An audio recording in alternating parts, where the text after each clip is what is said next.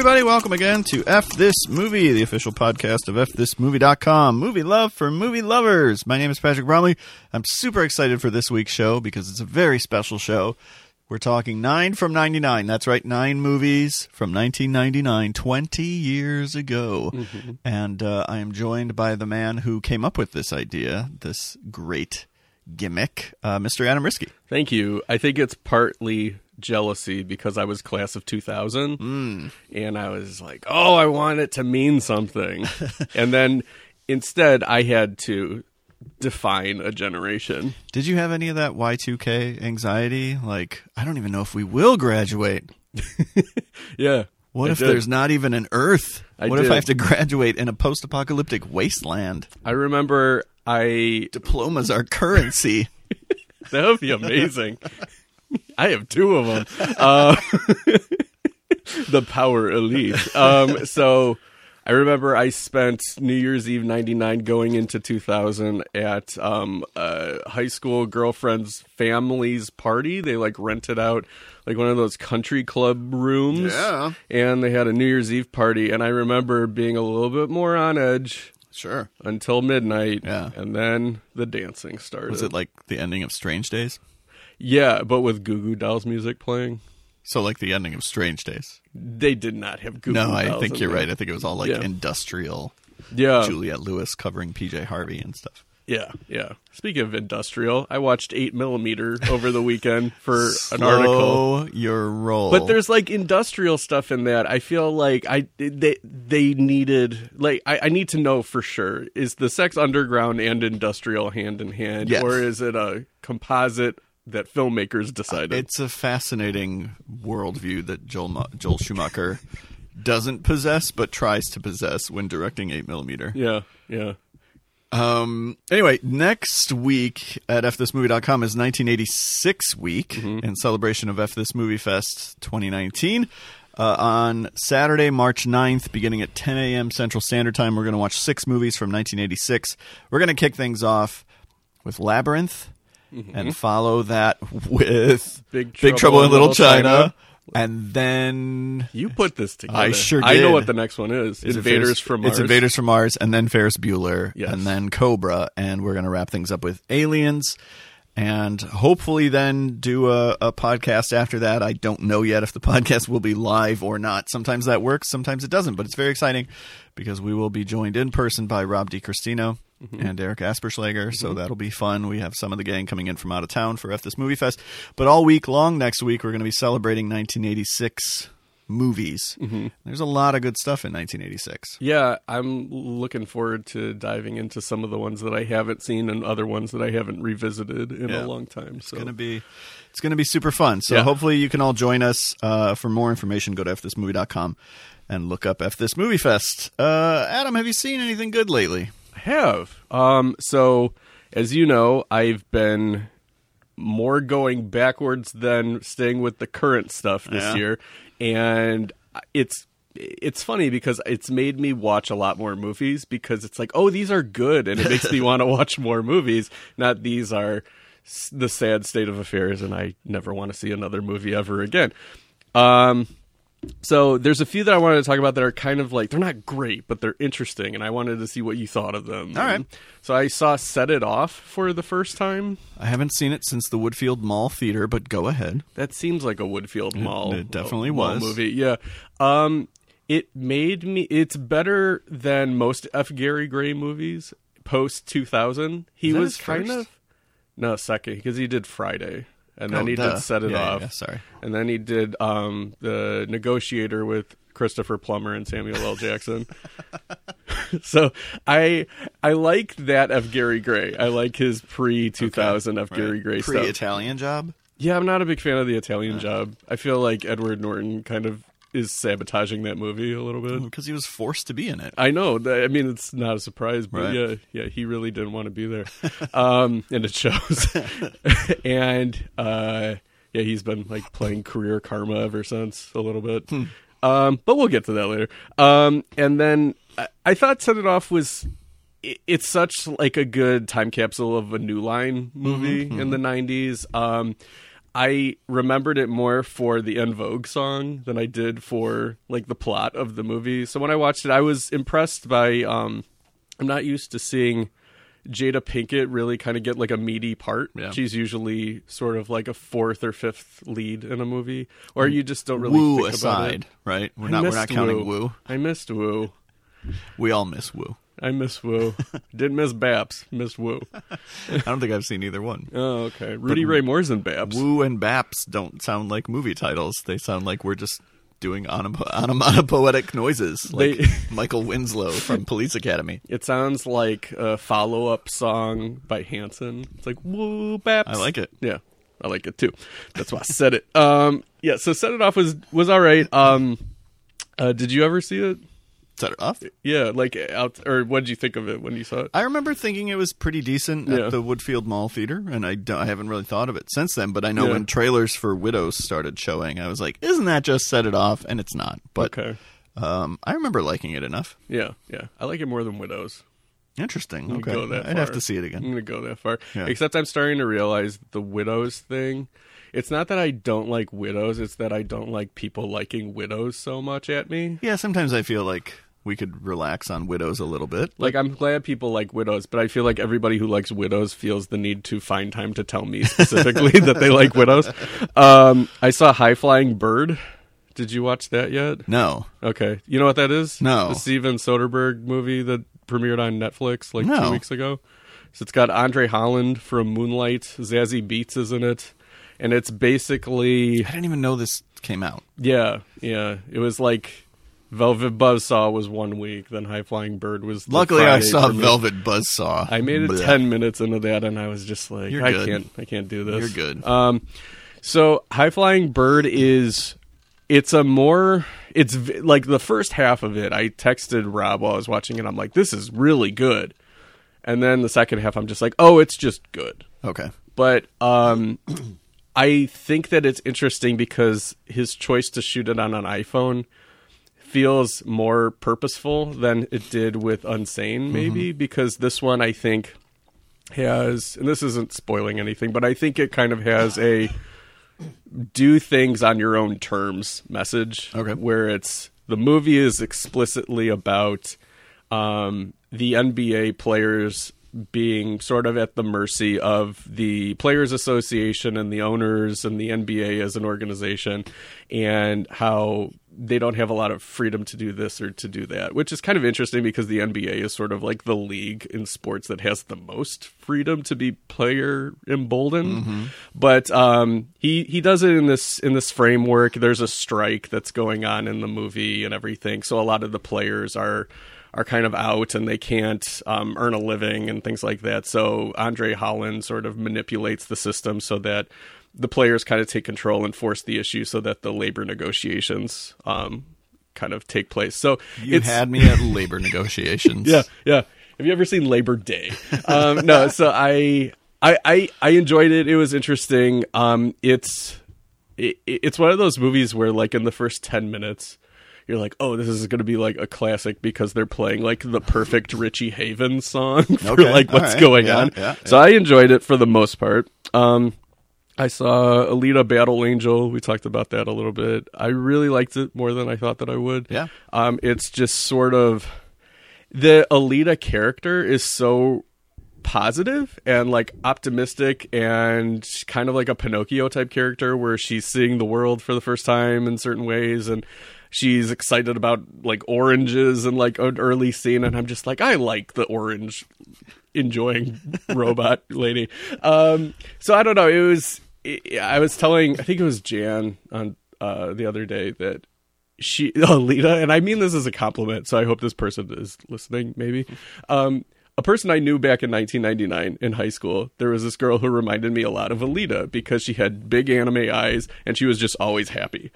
And so like you would see her and she'd be like, hey, and then you're like, hey, because you're matching their energy. And that's kind of how I felt with the movie. Got it. And the special effects, like if there are better visual effects in a movie this year, I will be very surprised. No kidding. Wow. I saw it in Dolby 3D. It was a little bit too much for me. I know like the action sequences look great, but there's a lot of kind of static scenes where it's more just depth of field and seeing the world and stuff. And I kind of got a little tired with that visually just because of the 3D. So maybe if you don't like 3D, maybe don't see it in 3D. Mm-hmm. But see it like on a really big screen. It's very visually impressive. It's fun. It's like the type of movie that I'm always looking for around this time of year, because for whatever reason in February, that's where I go like really dorky. Like I really like to see Star Wars stuff, or I think it all kind of started when like, remember when they did that failed attempt to convert Star Wars movies in 3D? Yeah. And they did that with episode 1 first. That was like just what I needed that night. Okay. And then since then, it's been like, Fanboys came out in February, or like I want to watch other Star Wars movies, or like the next things I'll talk about are I watched the 2 Matrix sequels, and I'm like, this is exactly what I want, because it's like gets me excited for summer blockbusters in a way. Do you think it's a reaction to like months of awards season bait? Yeah. Okay. Yeah, I definitely think like, I look forward to the Smoking Aces of the world in January. I just want something that is not going to challenge me, but it could be like really fun. Well, luckily the awards season movies didn't really challenge you either. So no, you burnt Oscar. Yeah. They didn't challenge me at all. No. Yeah, they challenged me to like them, but that was about it. And then I saw Fighting for My Family, and that was pretty decent. Okay. I had fun with it. Like Nick Frost is really funny in it, and Florence Pugh is awesome. So I was she the lead. She's the lead. Okay. She plays Paige, the WWE wrestler who was the Divas champ. I didn't know anything about the story. I don't either. I'm going to my first WWE. That's too many W's. Yeah, see, I'm a novice. I'm going to my first WWE match on March 18th, and I know Ronda Rousey's going to be there. And since you have your phone out, take a look. It's at Allstate Arena.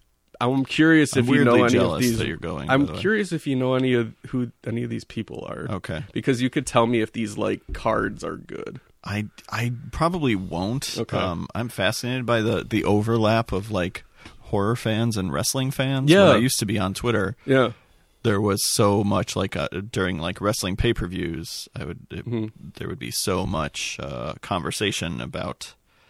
Yeah, what was happening, and I was so fascinated by that. It's not something that I grew up with, so I've had to kind of find on my own. And I will say this, for a person who even find doesn't the card for this, if you go to like Allstate Arena calendar, you might find it. It's March I'm 18th. finding the event, but not the. Okay.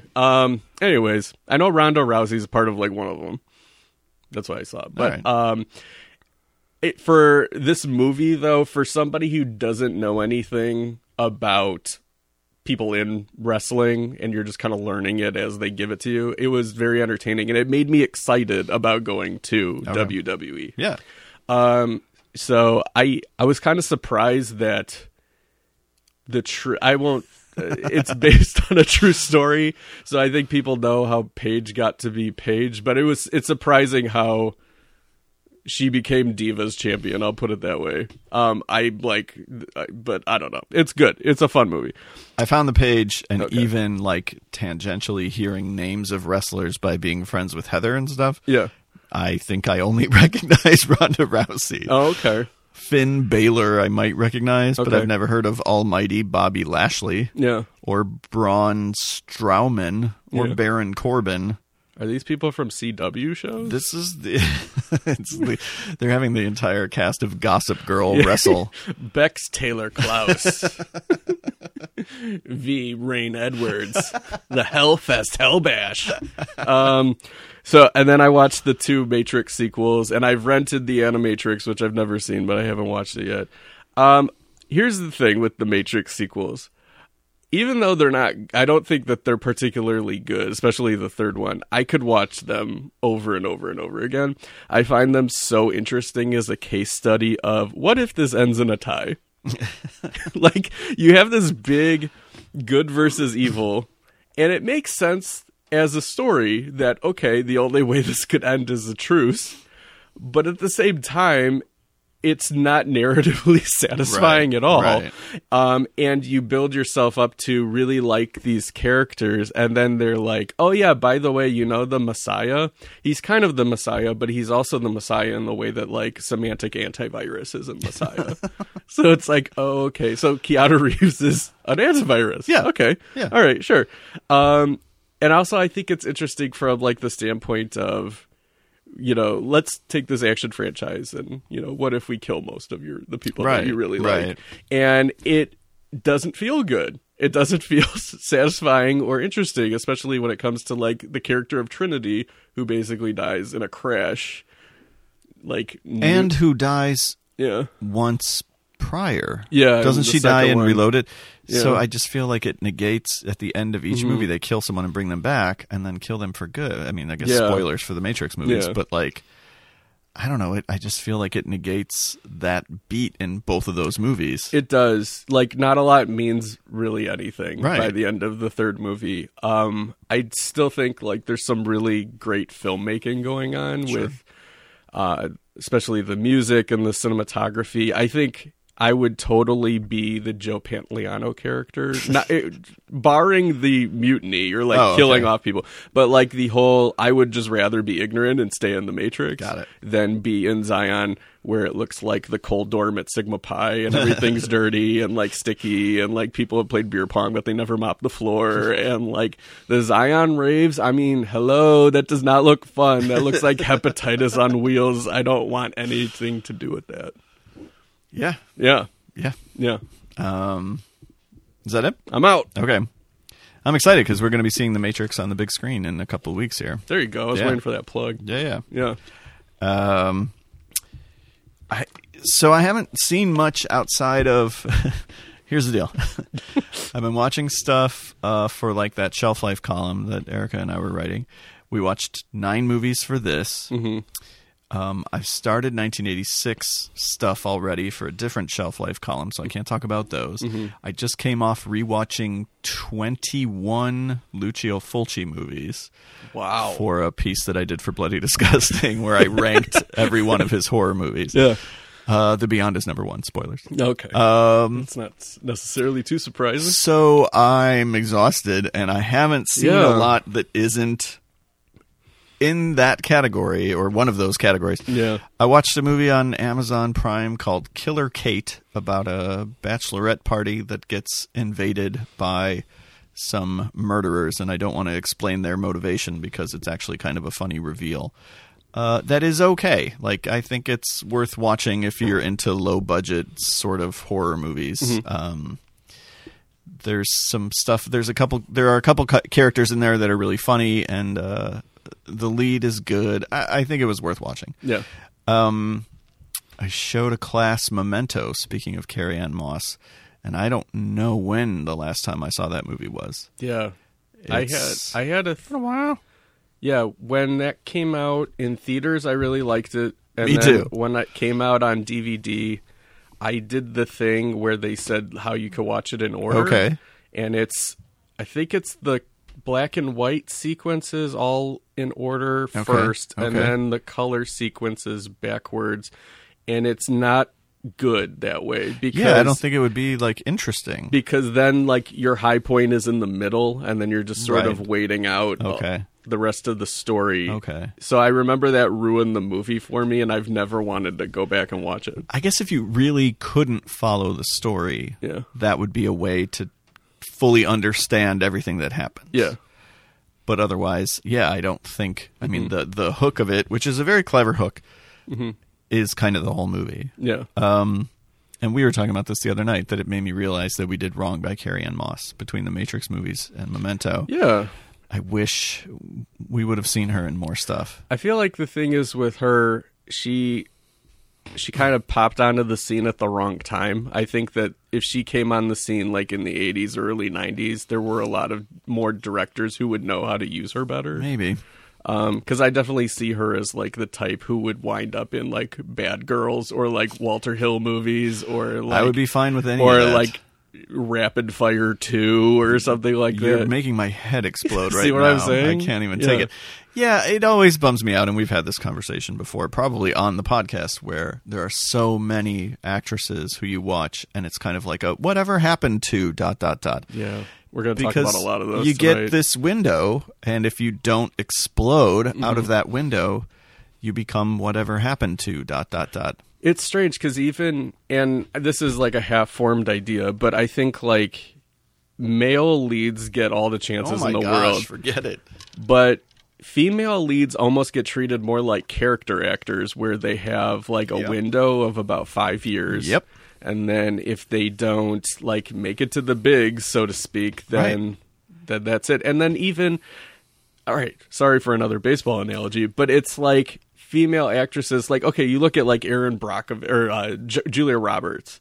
It's like she's like, you know, Mike Trout or something like that, like the best player in baseball right now. Got it. But then when Mike Trout gets to like 31 years old, people are like, I don't know, he's kind of old. We probably shouldn't give him a contract anymore. Right. And then like he has to basically beg for a job for like the next 20 years.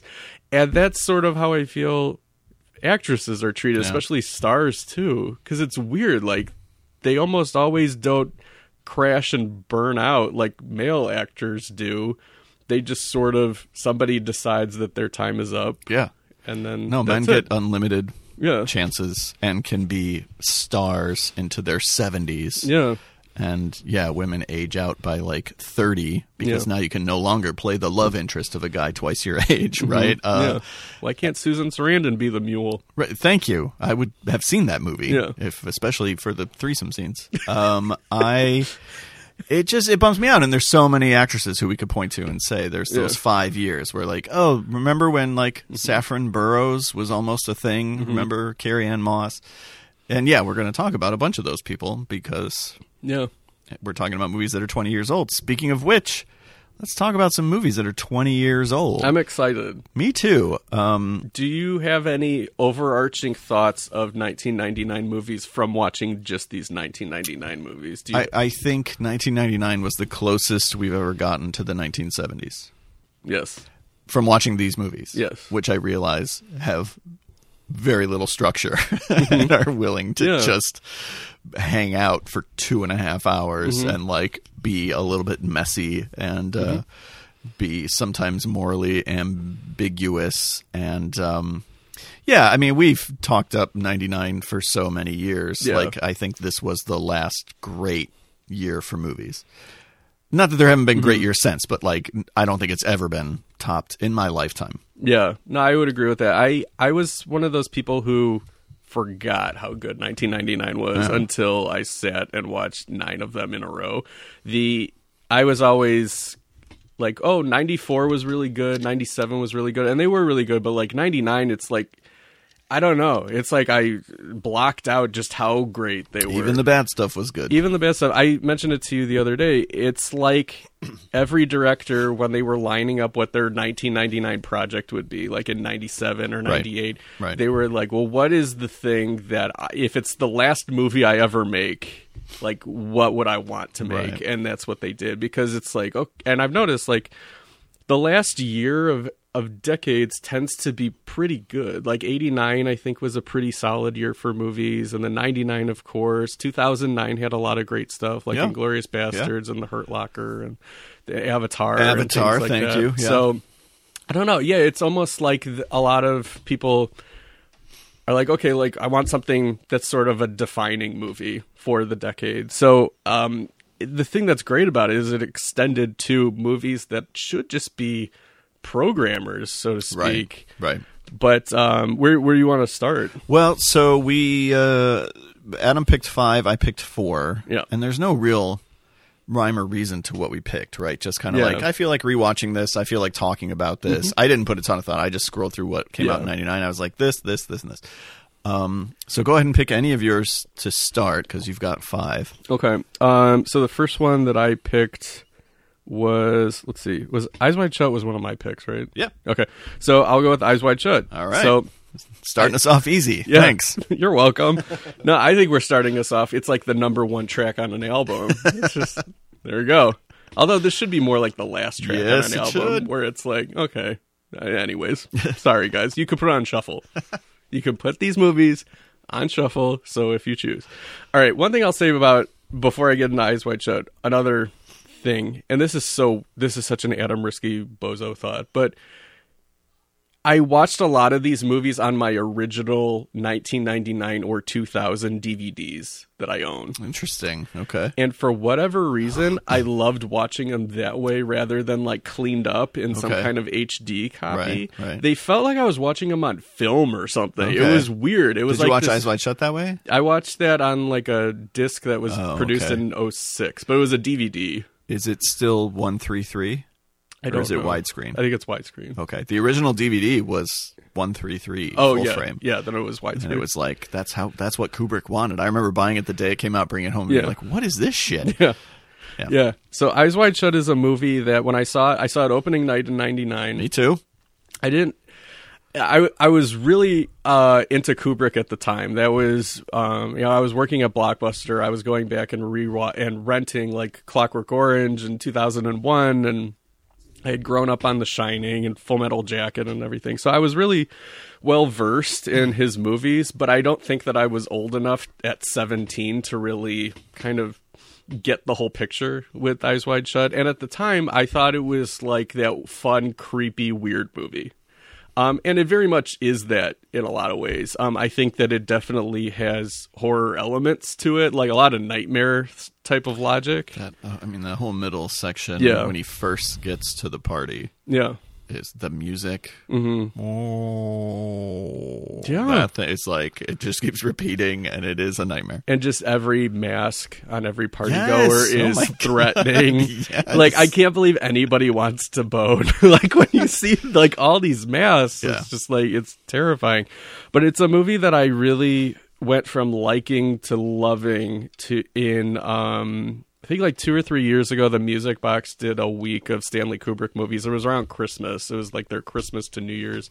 And I saw Eyes Wide Shut on Christmas Day in the evening. And I watched it in the theater again. And the thing that I love the most about this movie is the use of color. Mm-hmm. Like the lighting and the back coloring and the color processing that they did with the film.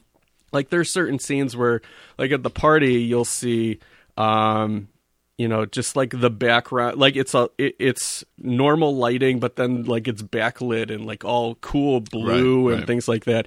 And it's just so interesting to look at from that regard. I think that there's I don't know. I really love sorry, I'm kind of all over the place on this movie, but I really like kind of the power balance in the movie between Cruise and Kidman, I think, in an interesting way where he's literally doing the things that she's sort of dreaming about doing, but he's not consummating them and she is consummating them. And it's kind of like, which is more hurtful? Yeah. And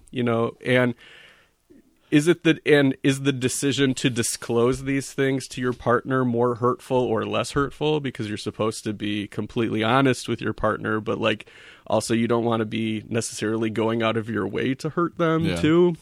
So I find like that balance really interesting. I think Nicole Kidman is such a perfect choice for a Stanley Kubrick actor. Mm-hmm. Because she really and Tom Cruise's performance is a performance that I like too in this movie, but I think she is the superstar of the movie. Yeah, I would agree with that. And just especially in that scene where she's telling him the dream that she had about the naval, or the fantasy she had about the naval officer, just her pacing of delivering the information for like maximum pain for him is so measured and reminds you of like the way that people would talk in Kubrick movies, just on that very deliberate pace. So I got more to say, but I wanted to let you. No, I remember seeing it.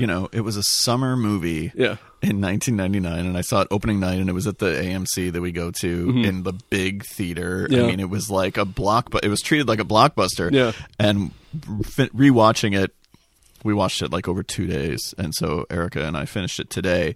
And I guess spoilers for Eyes Wide Shut, it gets to that ending in the last line, and I just was remembering the crowd sort of revolting, just like, what was that? Because everybody went to see them because they're married or because of like the sex stuff or because it was Kubrick's last film and that had been publicized. And so there are all these reasons that people went, and I don't think the majority of the audience knew what they were getting into. Yeah, I feel like they were expecting like a Bertolucci type of movie where it's good, like the sex was right there on the screen. Yeah. By the way, the version that I watched, which was just like on Vudu, was totally the censored. I know you had said the other night that you watched the uncensored, not even on purpose, but just it happened to be the version I saw was the censored version, and it is an embarrassment. Yeah. So at the time, I was like, I liked that. I'm interested. I probably don't get it, which is how I was about so many Kubrick movies for the longest time. I just assumed I didn't understand them. But it was a movie that I found myself always wanting to go back to. Yeah. I just like having it on. I like the vibe of the whole thing. Even if I don't...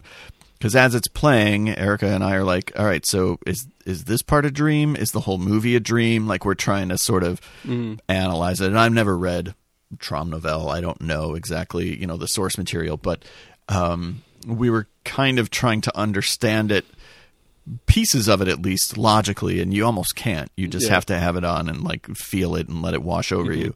I thought the last scene in the toy store, that scene kind of wrecked me. It's really something. And I was watching it saying like, hey, I wonder why. I totally agree with you. Nicole Kidman is the superstar of this movie. And again, the fact that she probably wasn't nominated for an Oscar, certainly didn't win. Because this got nominated for one Oscar, and it was like one of those tech ones. It was bananas. really weird. I know it was a movie that was not particularly well liked at the time. Yeah. And, has only grown in people's estimation in years since. But I watched it wondering, like, hey, why do people say Tom Cruise is a bad actor? Because he's really good in that movie. Yeah. And again, actively working. He has this in Magnolia in the same year. It's crazy. And he's actively playing against his entire movie star persona, like pushing back on everything that people say is what a Tom, or deconstructing, like, because both characters are charismatic, handsome, charming, swinging dicks, and then it's like, oh, okay, but underneath it, it's this, and this, and I just think that's so interesting. I think they're both really good. I fucking love Sidney Pollack as an actor. Yes, so much more than as a director. Yeah, even though I like some of his movies, but I know he was Harvey Keitel originally. But so what's the deal? Did they shoot their stuff, or did it just get pushed back to where they couldn't shoot their stuff? Him and Jennifer Jason Leigh. I don't know entirely. I know that they had to leave to do other things. Right. Like she had to do Existenz, and I think it was maybe she was supposed to play the part of Marie Richardson. Right, which is just the one scene. Yeah. Yeah. But I think maybe they shot part of it or something, and then like they just couldn't stay anymore. Okay. But yeah, Sidney Pollack is the only reason I think why his scene at the end works. Because I think that is, and maybe it's working in a dream type of way. Because I don't know if you have, I've had dreams before where it's like somebody will just kind of be explaining something to you, like, and it's very literal.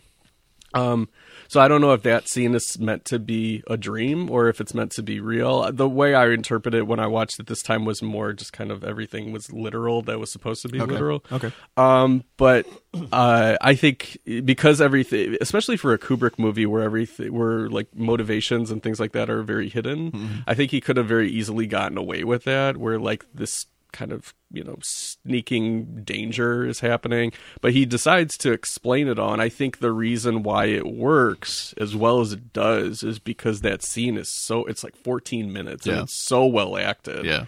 And I agree with you, like Sidney Pollack, and I love him in Changing Lanes. Yeah. So good in that movie also. And it's a real shame that he died like pretty early in his life, in the early 2000s. So but this movie is really I think it's going back to Tom Cruise. He, in that opening scene at the party at Sidney Pollack's house, he's still Tom Cruise movie star. Right. And the rest of the movie is that male thing that you've heard so many times in the past couple of years, where a man's biggest fear is people laughing at him, and like how that just completely throws him off of his axis. And that's what this movie is. It's like him just sort of clawing back to his status level and everything. The running joke of him flashing his doctor ID to everyone he can. That has to be a dream, though, because like it doesn't. It. I loved the thing that I noticed, and Kubrick is too smart of a filmmaker for this just to be kind of like a weird, like he didn't think this through type of thing. Is he's got like an endless wallet of cash. Have you noticed that? Like it's just he must have like $10,000 in bills. Just have that. Yeah, it's interesting, and I don't want to get too personal or revealing, but any dream that I've ever had, I feel like that was like of a sexual nature was like this movie, where like it never happens. Yeah, there may be a build up, there may be like a conversation, and it's like, ooh, sex is going to happen, and then it never does. Yeah. So I just scene after scene, I thought it was so interesting the different ways that they found to sort of deny him that, and I don't mean deny him like he's owed that. I mean, that he thinks that he needs to do this to sort of regain his ego, if nothing else, because he feels like, oh, well, my wife wanted to sleep with someone else, so I'm going to show her. Yeah. What do you make of like the HIV thing? I think it's, this was late 90s, so it was more in the early 90s and in the 80s where people were just even scared of consensual, sex, because AIDS was such an issue. I think it's more just like the staying in your lane type of thing with monogamy. I think it's that. I think it's like the danger of going outside of your marriage and sleeping around. Well, think about, is there another Kubrick movie that has any eroticism in it? Maybe Barry Lyndon a little bit, like at the beginning. Because I just think this movie is so afraid of sex, almost in the way that like David Cronenberg's Crash is afraid of sex.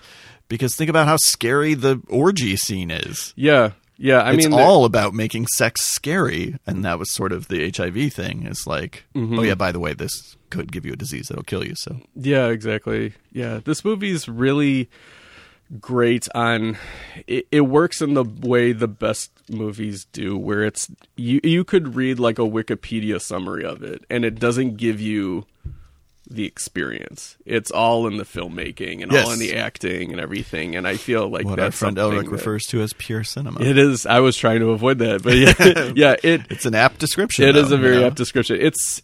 It's a meal of a movie, which I love, and so many movies from 1999 where like you just feel like you really had a good evening of watching something substantial and interesting, and it's a movie of his too that I feel is more optimistic than most of his movies too. Okay. I think that I really love like you were talking about the line at the end, and of course like the little button that she puts on it is perfect, and that's like the thing that's remembered the most. I also really like leading up to that where he says he's like so trying to convince her to commit to the forever part, and she goes, let's not say that, that's a scary word. And I think that's so kind of beautiful in a weird way, because it's not that she's saying I'm not as committed as you are. It's just by saying, well, maybe forever is too much of a weight on us right now. Right. Like, let's take this in smaller pieces because I'm protective of what we have, and I don't think it can withstand that expectation. Yeah. And it's it's just a really interesting, good movie about a mature marriage that reached a really bad spot. So it's not like a puppy dog love type thing. It's like this is the before midnight. Right. Yeah. Right. Yeah. Exactly. It's someday we might do a whole podcast on it. I don't feel smart enough to tackle it, which is how I feel about most Kubrick. I'm just like I'm intimidated. But shit, might do a whole podcast on it. Nope, I lost it. Oh well. I'm fascinated by the structure of it, and that's something that's going to come up multiple times, I think, on this episode. Is like it is. I won't say shapeless, but it has a very non-traditional structure. Yeah. And obviously this is set up as sort of this odyssey, right? It's Tom Cruise can't get laid, the movie. And so it's a sort of these little episodes where he tries and fails. But man, every time we get, I've seen it maybe 4 or 5 times. My memory is always that like the big orgy is like end of Act 2. Oh yeah, that's how I And usually it's remember it not, too. It's like an hour into the like movie. halfway into the movie, It's yeah. like, what the hell is going to happen after this? Yeah. There's so much that follows it. Yeah, it's like the bar scene in Inglourious Bastards. It's like this Right. big, like important Right. centerpiece. But then the rest of the movie And revolves there's so much of the around movie, it. right, that's in reaction to it, and it's Yeah. not building up to it. My memory is that the movie builds to that. Yeah, yeah. And this movie's Whatever Happened to Lily Sobieski, Yes. who was a movie star for a few years and then kind of went away. Again, maybe by choice. I don't know her life. Maybe she got fed up with Hollywood, but it was one of those things where that movie Here on Earth has been showing up on cable. Oh, and is I'm it? like, I Okay. remember seeing that in a theater. And Was her and Chris Klein and Hartnett? yes, Okay. like somehow they could open a movie. Yeah. And I don't think that would happen these days. But yeah. Yeah, yeah. Or if it did, it would be a Nicholas Sparks type movie. Yes. Like that, because it's a brand, Right, and it's right, the only way yeah, you can right, get that movie right. out. Yeah.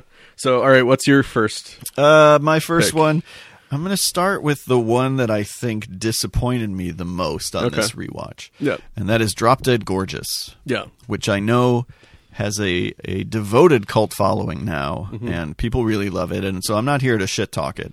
But it was very interesting because I remember seeing it, summer 99. Again, no matter what you went to see, it was like, well, that was good, or that was interesting. I saw this as a double feature with Deep Blue Sea, another movie that is beloved a little bit too ironically, maybe, but is good at being what it is and is fun Yeah. and is better than it probably should have been, right? It's better than most of the Jaws sequels, and I think that's about as much as you can ask. Right, for and it's like- shark movie. Yeah. You go into it expecting a really dumb shark movie, and Yeah. you get a movie that knows that it's a really dumb shark movie and sort of embraces that. Yeah. It is not my favorite killer animal movie of summer of 99. I will say that. Okay. I have one I like better. All right. Um, I think I know what it is. yeah, but I'm not going to. I'm sure you do. Yeah. Yeah. Anyway, so and then I Universal saw Soldier: The Return. and then I saw Drop Dead Gorgeous, which at the time I remember really liking, and I was excited because it's directed by Michael Patrick Jan, and as a big fan of The State, and at that point, the people from The State were not everywhere, so it was this show that I loved and then went away, and it wasn't really in reruns, and there was like one VHS that existed, so I was like, I needed a fix. And here's this movie directed by Michael Patrick Jan, and sort of Thomas Lennon plays the off-screen interviewer, and I was like, well, this is people from The State. This is going to be so good. And I remember thinking it was really funny, really dark. And it still is funny and really dark, and there's still a lot of stuff I like about it. But watching it this time made me realize I have gotten old. I mean, that was at the midpoint of my life so far. Yeah. And now I'm, 41, and I just can't be on board as much with the attitude of like, haha, fuck everyone. Yeah. They live in trailers and they're trash and they're stupid and everyone sucks except Kirsten Dunst. You Yeah. know? But even that is just like, there's kind of a joke on her because she just keeps failing upwards. Right. And apparently they thought the whole Diane Sawyer thing was really funny. Because Yeah. my goodness, do they repeat that a lot. Yeah. There's still some stuff that I laughed at really hard that I felt bad about laughing really hard at. The Okay. Diana Ross lip syncing number near the end of the film. Who lip syncs this The thing? girl in the wheelchair. Oh, okay. All right. I laughed really hard at that. Okay. I think mostly Okay. because she had the nurse just pushing her around the whole time. Okay. It's just a really dark joke, and I don't think it's as funny anymore to just shit on everything, Yeah. which this movie does. Yeah. So I said when we were talking a couple days ago that Mumford was the oops, sorry, shit. Oh no, that's fine. Sorry, we're going to talk about Mumford. Mumford's coming up. We're talking about Mumford later. That's the only one of these that I had not seen. What I got about 10 minutes into Drop Dead Gorgeous, I'm like, oh, I haven't seen this either. Like, Really? I Okay. saw maybe like scenes of it, but I've Okay. never seen the whole thing. Doesn't Music Box do this as like a midnight show now? They did once, and I Okay. remember I went the same night to see Yellow Submarine that was like in theater 2. Interesting. Sadly, but Okay. Drop Dead Gorgeous. So the Music Box, the main theater seats like 800 people. Yeah, it's huge. And there was probably like 802 people like there to see Drop Dead Gorgeous. real? It was like a party. It No was kidding. crazy. Wow. So yeah, when you say that this movie has a cult following, you are not wrong. Like Yeah. this movie has a devoted base to it. I really didn't like it. Okay. And For the reasons that I'm talking about? mostly, Okay. yeah, I don't tend. It depends. Like, it's such a comedy is such a fickle thing because I can't even be as declarative as saying like, well, I just don't think I'm a satire person because there are certain satires that like Dr. Strangelove really works for me, or it's, you know, I can't say like, oh, it's too silly because like a Wet Hot American Summer really works for me. But like this one, for whatever reason, I think a lot of it had to do with everybody in this movie is a character that the filmmakers hate. So like, Right. I don't Right. want to spend time with them. Like, I don't like the point of view. I don't like the people in the movie, like not the actors, but I mean like the characters that they're playing. So I found it a really just kind of a drag to get Yeah. through. It was not a fun watch. I obviously like, you know, the PC police would eat this alive nowadays in a lot of ways. Which is the point. And Yeah. I know that it's Yeah. like, haha, aren't we edgy? Aren't we pushing buttons? yeah. I guess you are, you know? Yeah. It reminded me obviously of like Christopher Guest movies, but I like those better because I feel like those people are coming from, whether it's in Waiting for Guffman, like community theater or dog shows, I think they're coming from it where the characters like really kind of love what they're doing. Whereas I think he's on their side. yeah, And these filmmakers are not on the sides of these characters. Again, except for maybe Kirsten Dunst, yeah, who does kind of shine through like sunshine in this movie. yeah. And the cast is great. Like It's a very good cast. early I mean, like, Amy Adams. yeah. It made me miss Brittany Murphy. I was about to say Yeah. that exact sentence. Yeah. Like I saw, and The scene where she can't stop laughing. yeah, I don't Really know. great. Just some of like the faces that she Yeah. makes, it like really made me miss her. I feel Yeah. like the push to make her a leading lady was not where I wanted to see her. Mm-hmm. Because when she became the star of like Uptown Girls and Just Little Married. Black Book and Just Married, it was like they kind of stripped away everything that was funny or interesting about her. Mm-hmm. I feel like she was always better in character parts, and she was really good in character parts. Yeah.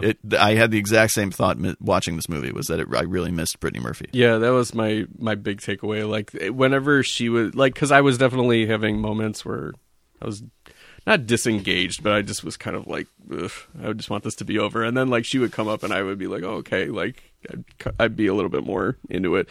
I think it's ridiculous that Allison Janney won an Oscar for I, Tonya when she's playing the exact same part in Drop Dead Gorgeous. Like that, like I'm not a fan of I, Tonya, but like that, when I saw that, I was just like, really? Like we could have given it to her for Juno or something. Like this is crazy. But yeah, I mean, I love Kirsten Dunst, obviously, so like that's a joy. But I don't know. I'd rather just of her 99 to early 2000s era. I still think Get Over It is like the gold standard. Yeah, Get Over It is Yeah. half of a great movie. Yeah. And half of a terrible movie. yeah. But so I apologize to the fans of Drop Dead Gorgeous. Yeah, I mean, comedy is so Yeah. subjective, Yeah. and we are admitting that, hey, it's just not for us. And at one point, it was for me, and I realized my tastes have changed. Yeah. It's not that I was offended by it. I get what it's doing. It's just it presents a worldview that I just can't really get on board with anymore, and don't really find all that funny. I think if you kept a lot of the same jokes and you just changed the attitude and made this movie sort of like these people despite some of the things that happened, I think that's a very different movie. There's a few movies from '99 that we're not talking about tonight, but I've referred to them as like a young person's movie. Okay. And so like Fight Club, I called like a young man's movie. Yeah. where it like could mean the world to you at a certain age, but then you get a little older and you're like, okay. And then like, or like American Beauty is also like, oh boy, yeah, you're describing me in '99. Like if you never saw Ordinary People, right, and like you saw or American a movie, Beauty, it could be like The Suburbs Are a Big Lie. It's like stuff like that. But Drop Dead Gorgeous, I think, is like if you were watching this and you were like in an improv troupe in high school and stuff like this, it could be your favorite movie. Absolutely. And like that's why while I'm keeping track of all the stuff that I'm watching this year, like I give things letter grades, and I've noticed with the exception of one movie, I haven't given anything this year lower than a C-. Okay. And I gave Drop Dead Gorgeous a C, and I really didn't like it, but I think like it's not bad in what it's trying to do. Right. It's just not something that I like. Right. So what's the movie that got lower than a C-? Things to Do in Denver when you're dead. That's the future worst episode, everyone. Yeah, future. That's the worst movie I've seen all year so far. Well, it's because you haven't watched some of those other ones yet. yeah. Future episode, everyone. Not that movie, but part of a bigger discussion. We were working on a project and we put it aside for the we got show. to watch 1999 movies, and that's been way more fun, even though they're all fucking 2.5 hours long. Yeah, no kidding. Even the ones that are supposed to be like 90 minutes are 112 minutes. Yes, come on. Blast from the Past. We're going to be talking about Blast from the Past. Yeah. Guess we keep doing that. All right, so what's next for you? Okay, I will go with... I'm trying to think of what to save for later. So I'll go with, all right, October Sky. All right. Next. So this movie is one of those movies that I tend to keep at an arm's distance normally, because it's one of those movies where like the studio will have to do like 4 consecutive weeks of sneak previews to twist your arm to go see it, to get the awards, to get the good reviews, to get the word of mouth, because they know it's fucking homework. But then like when I sit down and watch it, at first, I'm just like, oh, man, like, I don't feel like watching this 50s, 60s set thing again, and I don't care about this or that. But then, about halfway through the movie, I just completely fall under its spell. This was the second time I watched it. I remember the first time I saw it, it was on DVD, and I bought the movie, like, right after I watched it. And I've called it NASA graffiti before, because but I think the story is really sweet and interesting, and I think they do a very good job of so to set up the plot of October Sky, it's telling the true story of Homer Hickam. It's Hickam, right? Mm-hmm. Yeah, Homer Hickam, who was a teenager in West Virginia in the early 60s, and he lived in a coal miner town. The entire town was a coal town, so it was based off of that industry where every man who didn't leave on a football scholarship basically went into the mines to work, and it was just generation after generation. So a lot of these kids, their last real moment of happiness or freedom is in their early high school years, because some of them would have to leave high school to like support their family and go work in the mine. So I think the movie is really good in conveying that this is just like purgatory, basically. Like you are like, you have nothing to look forward to. So like there's this, even the sky, it's not the October sky, but like, even the sky, it's just like, it's always gray and kind of gross looking and everything. So I think the movie's really good in that. I think if it wasn't for the cast, this particular cast, this movie might not have been as effective for me. Sure. Because I think this was Jake Gyllenhaal's like first lead performance, right? And he's just because Bubble Boy is shortly after, right? Yeah. I think that was that 99 or no? It might have been 2000 or 2001. Okay. Bubble Boy's got a lot of Drop Dead Gorgeous in it. Does it? Yeah. Okay. Yeah. But I think he's always like an actor of like great conviction. Yeah. Very earnest, and likable. This is like the better of the two Chris Cooper 99 performances between this and American Beauty. Yeah. It does fall under cliches where it's like, you know, will my dad go to my school play at the end and stuff like that. Yeah. I really love Laura Dern in this movie. I love her in every movie because she's Laura Dern. But like the thing that I don't give enough credit to with Laura Dern is just she is like old movie star grace.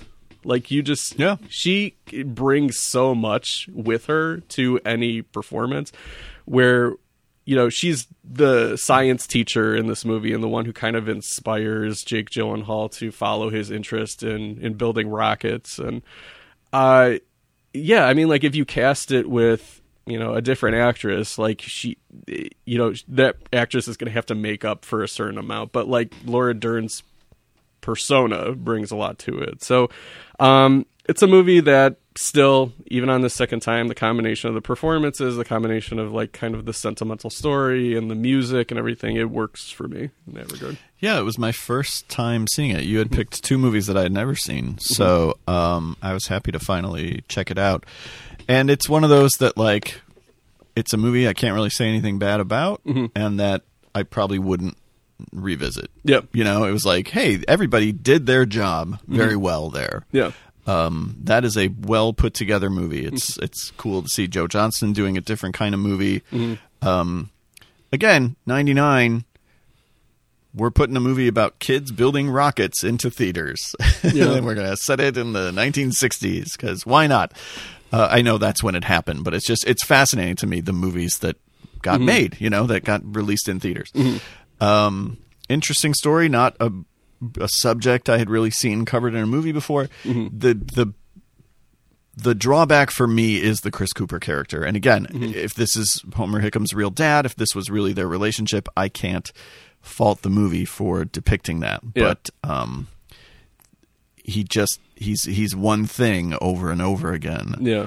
And he's a thing we've seen in a lot of movies, and he's even a thing we've seen in a lot of movies that Chris Cooper has been in.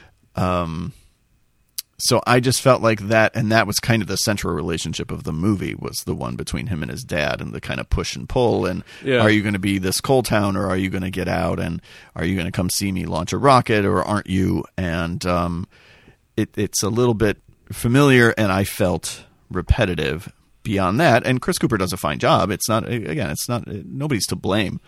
But beyond that, yeah, I thought everything was really well done. I really like what you said about Laura Dern too. Yeah. The Chris Cooper character, I think, it's like you said, it is one thing. I think, like, the thing that I admire about it, maybe not the performance as much as I'm just talking about the character, is you could tell that this is a guy who, he can't say it, or he can't even put into words what it really is, but it's Jake Gyllenhaal's character going off and being interested in rockets and wanting to leave the town. It sort of is, in Chris Cooper's character's eyes, criticizing his existence. It's a rejection of him. Yeah. And I'm not good enough for you. This life isn't good enough for you. Yeah. And I think, like, the Jake Gyllenhaal character kind of knowing that he has to sort of meet his dad halfway in a certain way and see it through his eyes and perspective is, I don't know, I found it really sweet, because just it's the sort of father and son thing where it's like you're so different, and then you kind of are working your way into figuring out, you know, what kind of man you are. And the moment that they share late in the film where Jake Gyllenhaal kind of articulates some of that. Yeah. It's a really good scene. I didn't totally feel like the movie had earned it 100%. Okay. Because I don't know that I saw that in their relationship. Again, I guess spoilers for October Sky. Jake Gyllenhaal says, "You're my hero," basically, or, you know, he's not my hero. It does feel like it's missing a scene in between. Yeah, because I haven't really seen that. Yeah. In their relationship, but I mean, it's a nice scene. Yeah, it's a nice sentiment. Yep, it's a good movie. Yeah. It is. It's not one of the best movies of 1999. No, but it's just a good movie. Good. Yeah. Right. Yeah. Again, this was a year where you just went in to see something and you came out and it was good. Every movie should be as good as October Sky. If you were a movie critic at the paper, you would run out of 3 stars to give things. You might. Until you started accidentally giving 4 stars to all those movies you were mentioning earlier, which I totally did. Like, my top 10 of 99 is probably an embarrassment. Yeah, my top 10 of 99 is very high. Yeah. Yeah. But so's Three Kings, and that's a great fucking movie. So see, that's one I need to go revisit, because I've never had that that viewing of it where Okay. it's really been the one that I've fallen in love with. That movie knocked me on my ass the first Okay. time I saw it. Okay. Yeah. All right, you're up. What am I up with? Well, we already mentioned it. Let's talk Blast from the Past, which Okay. is the comedy version of October Sky, Yeah. which is like, Yeah. that was good. That was charming. That shouldn't have been good. That was some weird, cheap New Line comedy starring Brendan Fraser. Sure. Like, nothing about this should work, and yet it's very sweet and very goofy, and Brendan Fraser is wonderful, I think, in the movie. Yeah. Alicia Silverstone, of course. Whatever happened to ... Right? This is her movie. Christopher Walken and Sissy Spacek playing his parents. The thing is, they think there's an atomic bomb launched from Cuba Yeah. in the 1960s, and they go down into this very fancy bomb shelter that Christopher Walken has built, and they have a son down there, and they remain down there for 35 years. And then have to come up for supplies, and so Brendan Fraser goes out to get supplies and kind of gets stuck in the real world for a little while because he can't find his way back home. It's the fish out of water. Right, story. and so Lisa Yeah. Silverstone is helping him navigate modern day 1999 life. And obviously he is unlike anyone else because he has manners and he's polite and sweet, and it's just a goofy ass movie that I agree is too long. It has no business being, I think, 112 minutes, but I find it very, very charming and very funny. So I did say like, oh, well, this type of movie should be 90 minutes and this one's 112. Yeah. Honestly, I could watch this for like 212 minutes. Like it took me, this was my second time watching it. Yeah. The first time I saw it was, I rented it from Blockbuster, and I remember I watched it overnight after I saw the Blair Witch Project because it scared me so much that I couldn't go to sleep. Interesting. And then I watched Blast from the Past. So it was like summer of 99, and this came out in early 99. And at the time I liked it, but then just never thought about it again. Right. And then this time, I was amazed on how long they took setting up the premise at the beginning. Yeah. And how much they're committed to honoring that, because so much of this, like 99 out of 100 versions of this movie, that would be 2-3 minutes, and then like it would just be, we got to get to Brendan Fraser, we got to get to him and wandering around Alicia Los Silverstone. Angeles, right? But just the thought that they put into the shelter and like all the details of living this life were really funny, and I love Sissy Spacek in this movie, where she's just gradually going into like becoming an alcohol. There's an amazing scene where she gets very nervous or upset about something. I can't remember what. I think it's when Christopher Walken is like describing what the world is like. Oh yeah, and the mutants and stuff. And she just starts cleaning. Yeah. She doesn't know what else to do, so she just starts scrubbing the sink. Yeah. And it's just this little detail that she's doing that's so funny. Yeah. The two of them are really funny in the movie. Yeah, and Brendan Fraser, you can't say enough good things about his comedic timing. He became and stuff. such a laughing stock. It's unfair. I don't totally understand what I know. He made a lot of shit movies, right? Yeah. Like Furry Vengeance is nobody's idea of a classic. But you watch him in something like this, and he's so good at it, and I don't know who else could do what he does. There's not many people. I mean, like, I loved when he's just like, when I go up there, Mom, can I meet a girl? And she's just like, yeah, of course. He's like, I've been thinking about it for like the past 15 years. But like, just the way that he says it is so like sweet. I really dug it. I like that Alicia Silverstone is playing a different kind of romantic lead than she did in Clueless. It's like a different character, and she's equally good at doing both. So it's nice to see that, and I just miss her being in stuff. Like although I'm kind of calling bullshit on myself because I could have watched her show American Woman with Mina Suvari, and I did not do that. That wasn't a show? Yeah, it was on like TNT or something. Lasted one season. That completely. Yeah. Suvari, another whatever happened to. Exactly. Right? Yeah. Dave Foley is on hand as like what would be like the sassy gay friend in a worse movie, because he is the sassy gay friend. Yeah. But he has a lot of really good jokes. He's very funny. He really likes Brendan Fraser. Yeah, like, I love that his voice is like a Kids in the Hall, one of his Kids in the Hall characters, and I love that just the scene where he's like, he called me a gentleman, and I looked it up, and it's very complimentary. And then he's just like, I love that. I love the fact that so much of the plot around the money part of the plot is surrounded about baseball cards. Yes. Because I grew, as somebody who grew up collecting baseball cards, I just think it's, whenever I see stuff like that in a movie, I'm just like, this is so funny. And there's just enough satire in the movie about sort of the changing decades as represented by Joey Slotnick owning the cafe. Funny.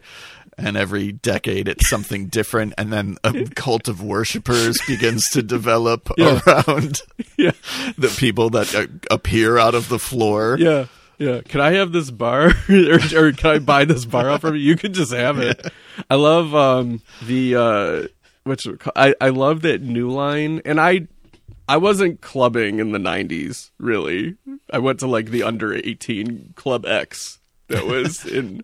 Never been. Suburban Chicago. Okay. They had cages. Oh, all right. And pop. So it's soda for the rest of the country. They should have called that place Cages and Pop. I'm with you. Yeah. But New Line apparently thinks that every club in the 90s is the Coco Bongo. You know what I'm talking about? Oh, yeah. There's the Coco Bongo, and then in this one, it's like Club 40s, and they're playing like Cherry Poppin' Daddy's music. Right. And I love that Zoot scene, Suit though. music. I love the whole dance number. There's nothing not to love in that scene. I love the whole thing where Nathan Fillion just keeps getting punched in the face. And Brendan Fraser's so apologetic about it. Like, he doesn't want to keep doing it. Yeah. He's such a nice guy. It's just a really... God, I miss New Line so much. Yeah. That logo comes out at the beginning. And I'm just... Oh, it makes me so sad. Yeah, it's like a warm hug. It's great. And this again, it was one of those 99 movies that, like, I went to because it opened. Yeah. And I had no expectations because I'm like, what is this Brendan Fraser time travel comedy or something? And I come out of it, I'm like, oh my gosh, that was so surprisingly wonderful. Yeah. I like how this is the same final scene basically as Minority Report. Where they're just like, we set them up somewhere where they'll be safe, and we'll slowly acclimate them back into life. But Christopher Walken has one of my favorite lines, which is like Brendan Fraser when he goes, "But I'm asking you to trust me without knowing why." And Christopher Walken goes, "In that case, of course." Yeah.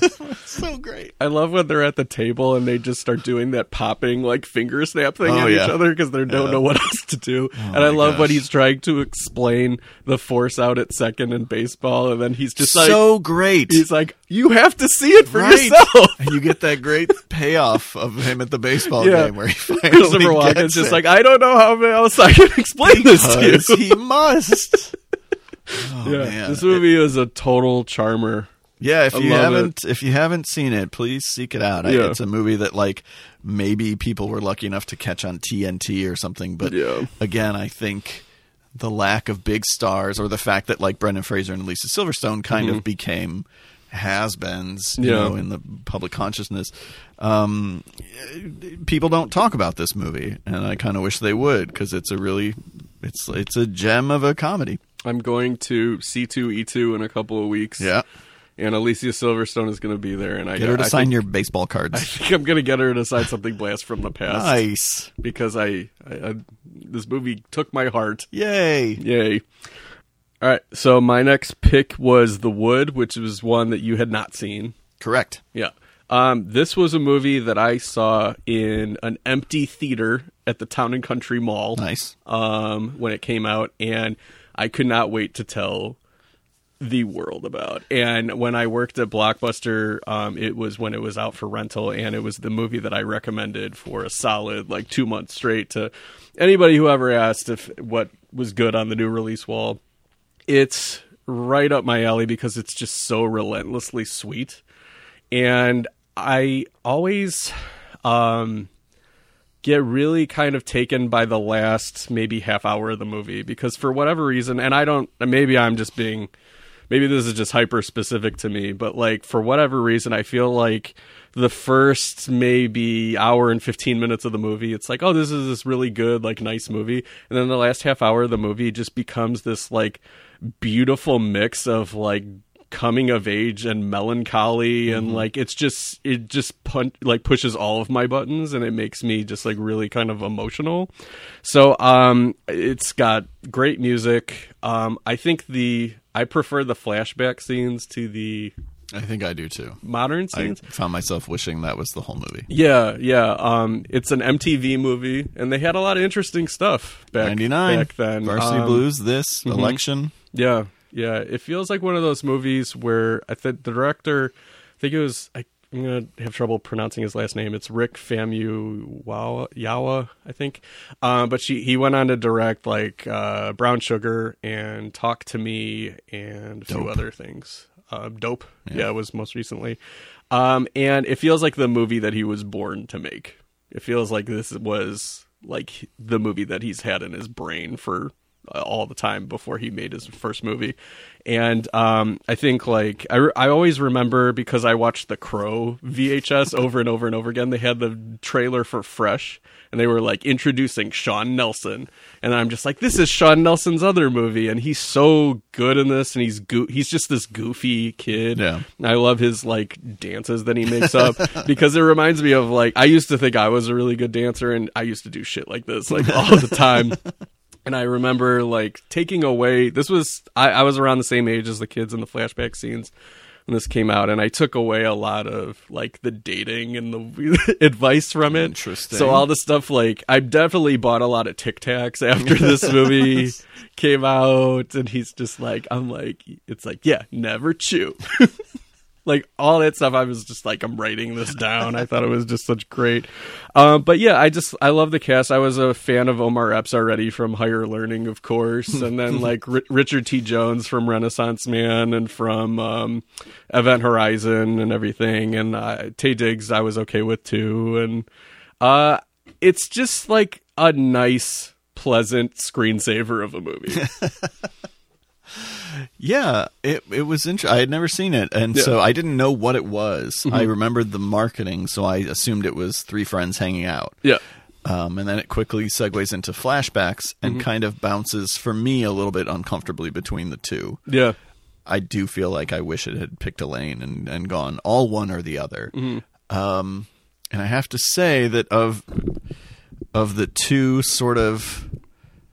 there might have been more than two. I mean, the movie that I most quickly comes to mind is another sort of black cast comedy drama with Taye Diggs from '99, and that's The Best Man, right? Yep. Mm-hmm. And I would have to say I prefer The Best Man from memory. I don't know that I've seen The Best Man in a long time, but very likable, I thought. Mm-hmm. And at times I thought it was a little bit...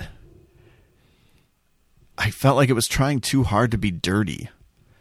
I think that was, it was funny because it was like... Which seemed to be at odds with the movie's sort of essential sweetness. Yeah, and it came out like a week or two after American Pie, but they still have like the sex pack thing. Right. Yeah. So some of the attempts to be dirty, I just felt like, well, you're kind of getting in the way, or even just the language. Like sometimes the language is a little rough. Which is fine, but I just was like, this is almost at odds with what the tone of this movie is. Yeah, I mean, it's... I don't know. I mean, like, I guess I could read it another way of that. It's just honest to how teenage boys kind of act. Sure. But, yeah, and, like, this movie's so very nostalgic of, like, let's look back on kind of when we were, kids.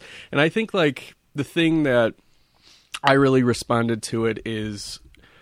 When I was in my early 20s, I was still, like, when I would be home from college, I would still be hanging out with primarily the same two best friends that I had from high school.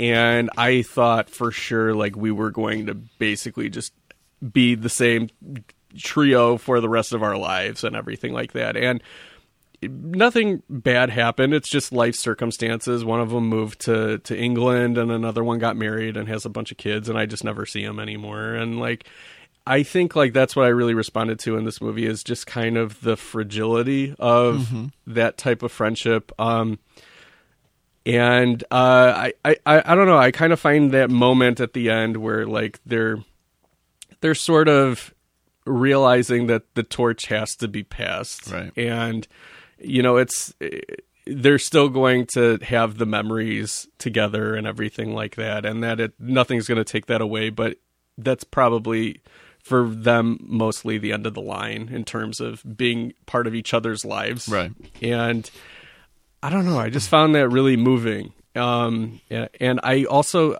I think it's Melinda Williams is the actress who, I might have her name wrong. It's the one in the flashback sequences that plays Sean Nelson's girlfriend. Young Sanaa Lathan. Yeah. Okay. I think she's so good at She is so good. And she was in High School High and like then did a lot of TV after that. Okay. But I think she's such a... It's funny. You just don't think that she would be so nice. Right. Like just because she's kind of She got didn't like a have tough to be so look. nice is what you're saying. Thank you. I was waiting for that. She just has like kind of a tough look to her. And then like throughout the movie you realize what a sweetie she is. And it's just like... I don't know. She's a really appealing character. I like her a lot. And that, for me, again, because I found myself wishing that the whole movie had been flashbacks, I was like, I want more of this storyline, like more of these two. And I do feel like maybe the movie miscalculates a little bit in its last 20 minutes or so in how much it wants us to invest in Taye Diggs' impending wedding. Yeah. And well, we don't know happens anything to the about bride, his bride that we literally just met. Yeah. Whereas I'm like, no, I just want to see the Omar Epps romance paid off. Yeah. You know, like that's really all I care about. So Sanaa Lathan shows up and is like, "Ooh, yay! Oh, that's kind of it." Like we don't see much from that. I did, knowing that you were a fan, because I think you had texted me like, "The Wood still rules." The whole time I was watching it, I was like, "Oh, this is a total Adam movie." Like, I 100% got everything that you love about it. Yeah. It's one of those things where I'm so glad that I didn't see it for about 10 years. Okay. Because it had like maximum impact, like when I watched it this time, but for a different reason. Right, Like it was, right. I saw it in a different way, and not to compare The Wood to La Strada, but here goes. Roger Ebert wrote an essay. I'm almost certain it was on La Strada. It was one of his great movie essays.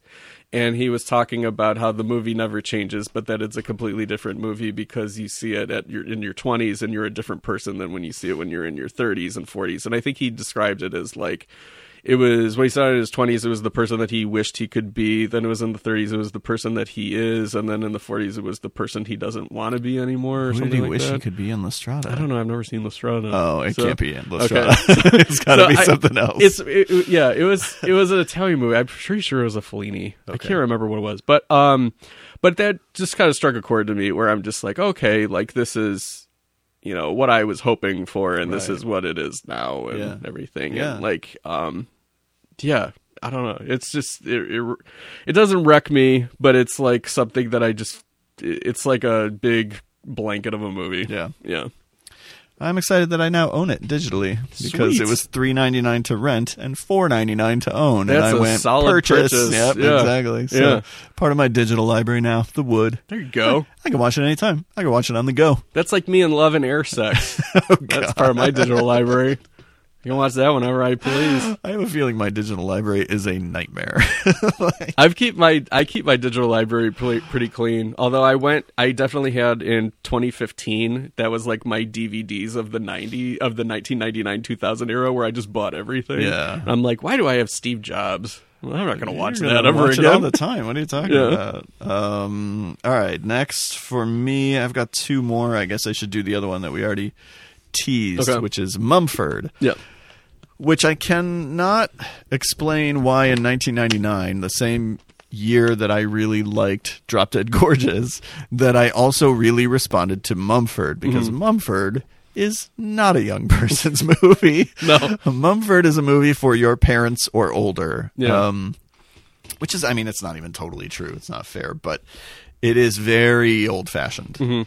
It's a Lawrence Kasdan movie that, again, I cannot believe got released into theaters. The cast is insane. There are no giant stars, but it's all people you know. Yep. And in 99, it was several people that you didn't even know yet who would go on to be big stars, like Zooey Deschanel or Elizabeth Moss, or in a blink and you'll miss him cameo, Simon Helberg from The Big Bang Theory. Yep. But it has a very, very deep bench of actors that I like. And it's just this movie about people talking to each other and discovering things about themselves and making connections to one another. And it all takes place in sort of this sleepy little town. and it is a very nice movie, and I'm not often swayed by nice. But for whatever reason, the Friday night it opened, I went to see Mumford with Doug and his girlfriend. We went to see Dog Park, and then I talked them into seeing Mumford. Is that Luke Wilson? It sure is, and Natasha Henstridge. It is not great. Yeah, it's like once he said Natasha Henstridge, it like my left eyebrow raised. Where I'm like, do I have to watch Dog Park? No, it's super great. Okay. I think I saw it because Janine Garofalo is also in it. Okay. But and Bruce McCullough, another Kids in the Hall alum. And then we saw Mumford, and I again had very low expectations for Mumford because what does that title even mean? And the marketing didn't really tell you anything. And Lawrence Kasdan means something to my parents, but not to me, right? Yeah. And I've watched it a bunch over the years, and it's one of those movies that I tend to beat the drum for as being like this really underrated movie that I wish people would talk about more. I'm guessing when the plan is to maybe do a couple of these 9 from 99 shows, and then at the end do one about our favorite movies of that year. And I'm guessing Mumford ends up somewhere on that list. Interesting. Yeah. Okay. So this was the other one that I'd never seen before. I saw the trailer a lot for it. It was one of those movies where, like, before every movie I saw at a certain part of 99, like, I saw, because I was going, I feel like Touchstone is the studio that is guiltiest of that. Because, like, I saw the Just Visiting trailer more times than I'm comfortable. And I still to this day, Erica and I still say I have good boots. Like, I have good boots. So that's your Hidalgo trailer. Oh, I guess so. Yeah. Ed TV was another bad one, but that's Universal. Yeah, yeah. But I never saw the movie, and I'm just so happy that we're doing this show because I have seen Mumford, and I really liked it a lot. I mentioned to you, it felt majestic-ish. Yeah. But that middle scene where you find out what's his deal is crazy and amazing. It's so interesting. One of the things that so Lauren Dean plays Mumford, and he's this psychologist, but not really. And I'll leave it at that. But he reminded me so much of one of my, and this isn't, I'm not going to go into great depth about this, but he reminded me of one of the psychologists that I've gone to. And he was one of the psychologists that I've stopped going to because I realized, I just think that I want to be friends with this guy. Like, he's not helping me, but he's just such a solid, nice dude.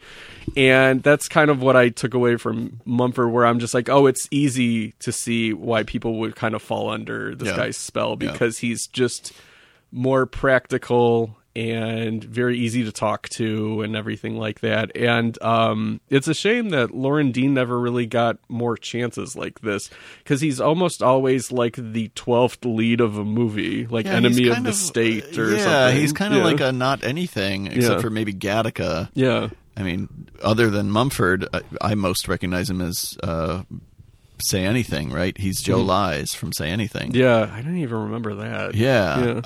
And then Mumford, it's like this guy could have been.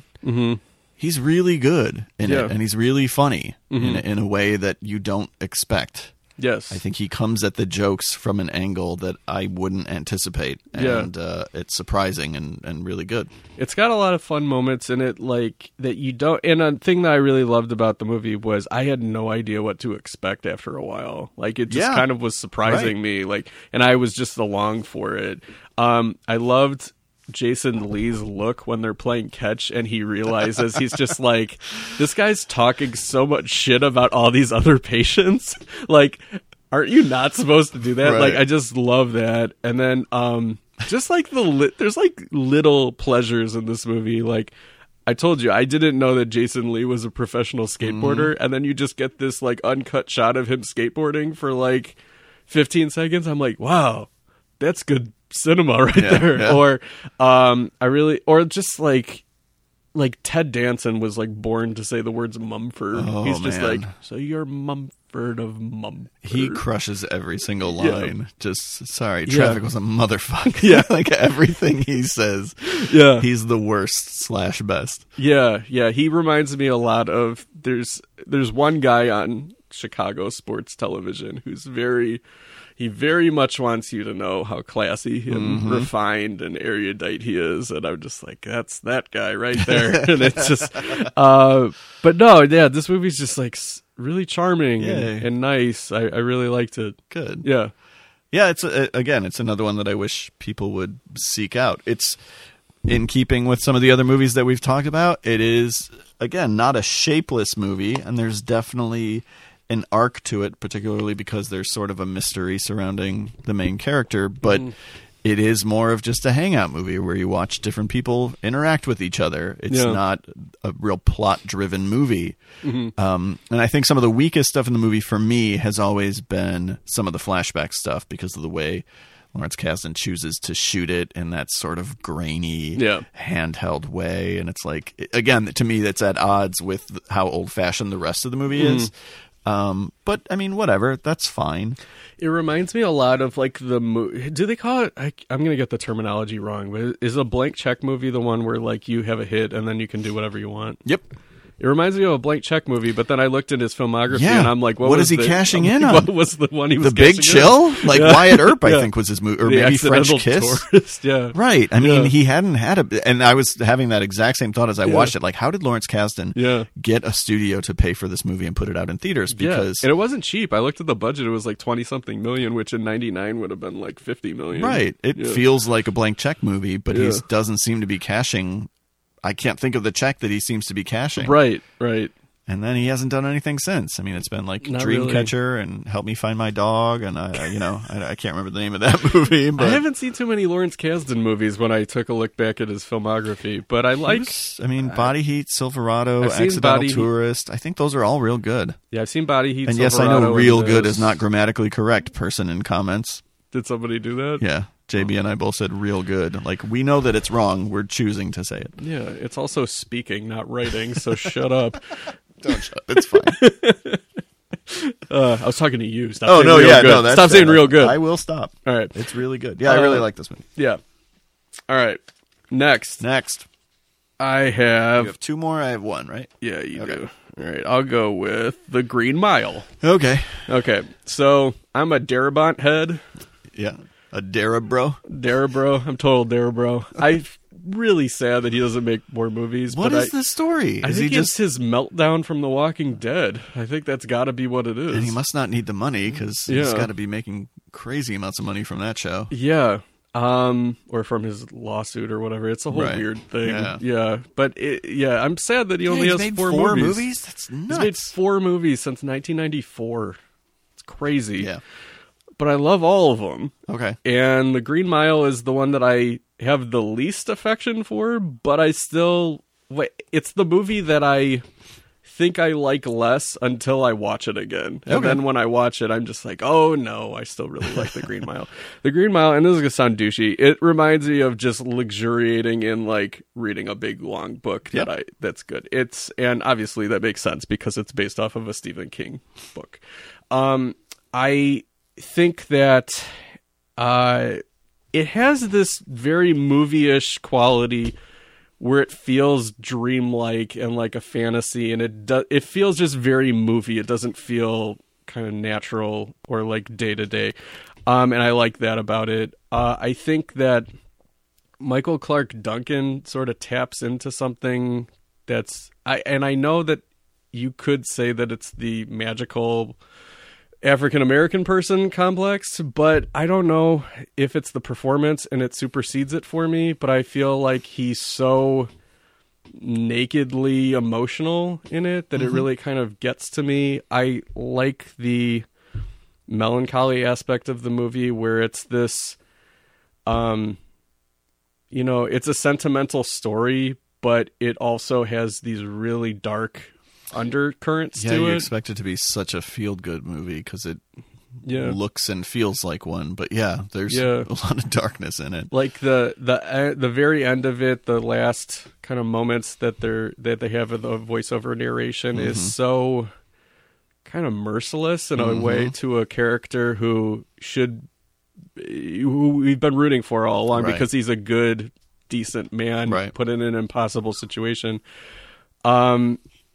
But yeah, it's just it leaves you on that. It's like really haunting, and it sneaks up on you.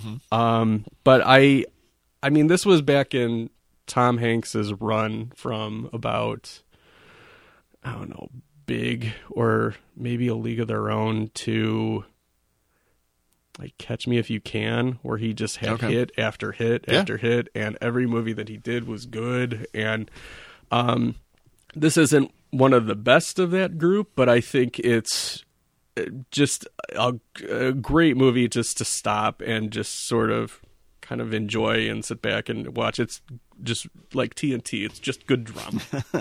They know drama. It is, I think, maybe my least favorite Darabont movie. Yeah. Again, he only has 4, so that's not saying much because I still like the movie.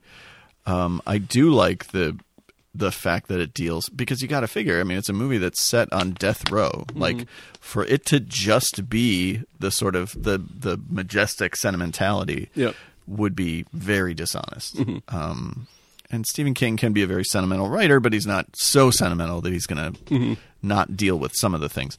I agree with you about Michael Clarke Duncan's performance. I totally understand people's objections to the magical black man, like, because that's definitely what's going on. But really good, again, cast. This was the movie where Sam Rockwell, I think, first came on my radar. Yeah. For the longest time. Like I was this like, and oh, Galaxy he's Quest in the like a week. scary guy, right, from Green Mile. And the movie where Doug, what's his name, got on my radar. Is that his name? Yeah. I know he was on an episode of X-Files. He was a very famous X-Files villain, and then he married a child or something. And, Yeah, he was in Bait. I remember he was in Bait. But that was about Bait? it. Yeah, with Oh, Jamie Bait. Foxx. I saw Bait in theaters. Who didn't? He's in Punisher Warzone also. Oh, yeah, that's right. Yeah. He was. Anyway, we ran down his filmography. This is one of that was those fun. movies where you like look back at the cast and you're like, oh yeah, this is when David Morse and Barry Pepper were in things. Yeah, right? Yeah. Right? And Yeah. it's nice to see Jeffrey Munn. Is that his name? Jeffrey DeMunn. Jeffrey DeMunn, Yeah, he's who a I know is a regular. Darabont favorite. Yeah. It's nice to see him show up and stuff. There's one realistic scene in the movie, incredibly realistic. Yeah. And that's the scene where Tom Hanks can't keep his hands off Bonnie Hunt. That I That's see. not where I thought you were going. And I think, yeah, this Yeah. makes sense. Yeah. I know this movie's a fantasy, but this I buy. Yeah. Yeah. Bonnie Hunt's pretty great. Bonnie Hunt. It's funny because your feelings about Bonnie Hunt are how I feel about Patricia Clarkson with a brain tumor. No, to be honest though, like Patricia Clarkson, I think is such a hottie. Sure. When I saw her in The Untouchables, I was just like, why is he even going to work? Like, how does a man go to work? It's going to be a running theme on this show, and I'm sure on any 99 show we do that. Like, yeah, it's another. I keep calling them hangout movies, which sounds like a movie you want to put on while you hang out, and that's not necessarily what I mean. But it's like, yeah, it's just a movie that you live in for 3 hours. Yeah, like Mumford, like Eyes Wide Shut, like another movie that we're going to talk about. It's it doesn't have a traditional sort of narrative structure. This is our plot. We got to defuse the bomb, or whatever. It's like we got 3 hours. We got a lot of story to tell. Yeah. A lot of people to meet. It's one of those movies where it's just like, why does it have to be watched in one sitting? Take your time with it. Enjoy it. Yeah, well, Yeah. I don't have the Blu-ray. I busted out my DVD, and it is split up over 2 discs, which I thought was mine interesting. isn't split over 2 discs. Do you have the Snapcase one? Yeah. Okay, so I have the whatever the next one was, Okay. like the special edition. Okay. And it's split up over 2 discs, so it's about Okay. 2 hours on the first one and about an hour on the second, which Gotcha. is about right. Yeah. All right. So I got to tell you my Blockbuster Video story about the Green Mile. The only time I ever got written up at Blockbuster Video was about This is a great story, by the way. Was about the movie The Green Mile. Oh, I told you this already? I think maybe you texted it, or Oh, I okay. saw it somewhere. Okay. So it was it was June of 2000, maybe July. It was during the summer of 2000, and The Green Mile was coming out, and we had instructions to set up 2 full new release shelves of The Green Mile. And it was one of those movies that was real big in its britches, and it had like the fat VHS thing because it was 2 cassettes. So because of that, there wasn't like a good way to display it really, because if you put like 2 copies behind the cover box would be like teetering over the edge of the shelf. And we were trying to we were being like really creative. It's like, how do we like maximize the shelf space, and how do we do this? How do we do that? So, we were like, should we fan out the Blockbuster cases? But no, it doesn't look good because like it's a box and then a rectangle, and we were doing all this. So, we just decided, me and like this one other guy, Steve, were like, let's just have fun with this. So we fanned it out. We put the cover boxes in front of it. We had like the DVDs on the top shelves, and we had the VHSs making up like the bottom 3/4 shelves.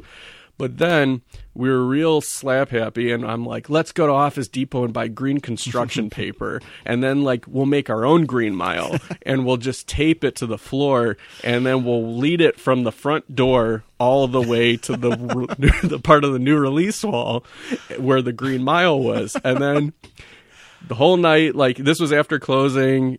We had the we had the construction paper. And we were sending it out. And we were doing the Harry Dean walking the mile, walking the Green Mile. We were having like a great time with it.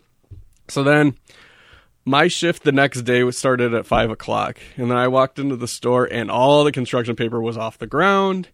And first thing that happened was I checked in, and then my boss said, "Hey, can you come into the back real quick?" And I was just like, "Yeah, sure." And he's like, "You got written up. Oh, jeez. And I want to talk to you about this. And like, you know, it's not your place for creativity. Like, this is a job and stuff like that." And I was just like, and he was like looking at me like, it was pretty funny, but like, this is kind of the way that it has to be. And I was like, wanted to ask so many questions. Like, I'm like, how long did you leave it out for? I'm like, did anybody walk the Green Mile? Like, did anybody get the experience that was intended? Yeah. I'm sorry. I thought I was bringing sizzle to the home video experience. My goodness. But that yeah. is so funny. And I'm upset that they wrote you up for that. Yeah. That's why Blockbuster went away. Right? If that was the reason, then I'm sorry that I did it. No, I'm saying it is because of that kind of conformist attitude. Yeah. Yeah, if it was a mom and pop video store, Forget I think we could have totally done that it. Green Mile would still be there, leading you to the one copy they have of the Green Mile. Yeah, right? Yeah. Maybe I could do that at the library. They might go for that sort of thing. Yeah. My last pick is The Insider, which I hadn't seen in a long time. And obviously it's Michael Mann's drama about the whistleblower Jeffrey Wigand, who did a 60 Minutes interview where he kind of called out the tobacco companies for knowingly getting people addicted and giving them cancer. And again, it's a weird structure of a movie. It's over 2.5 hours, like so many of the movies we're talking about. Yeah. The first half of the movie is the Jeffrey Wigand story, in which Al Pacino, playing the 60 Minutes producer, is kind of a supporting character, and then all of a sudden it switches to being the Al Pacino movie about him trying to get the story on the air. It's really like these two halves, which again I'm sure is by design, but it can be jarring when you think back like, hey, we haven't seen Jeffrey Wigand in a while. I thought this was his movie. I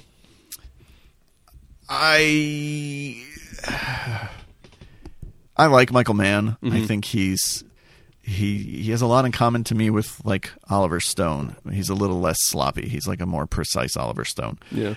I think I went into this viewing of the movie, and I've probably only seen it twice. I saw it the night it opened, and then I probably watched it once on DVD. So this is only the third time I'd seen it.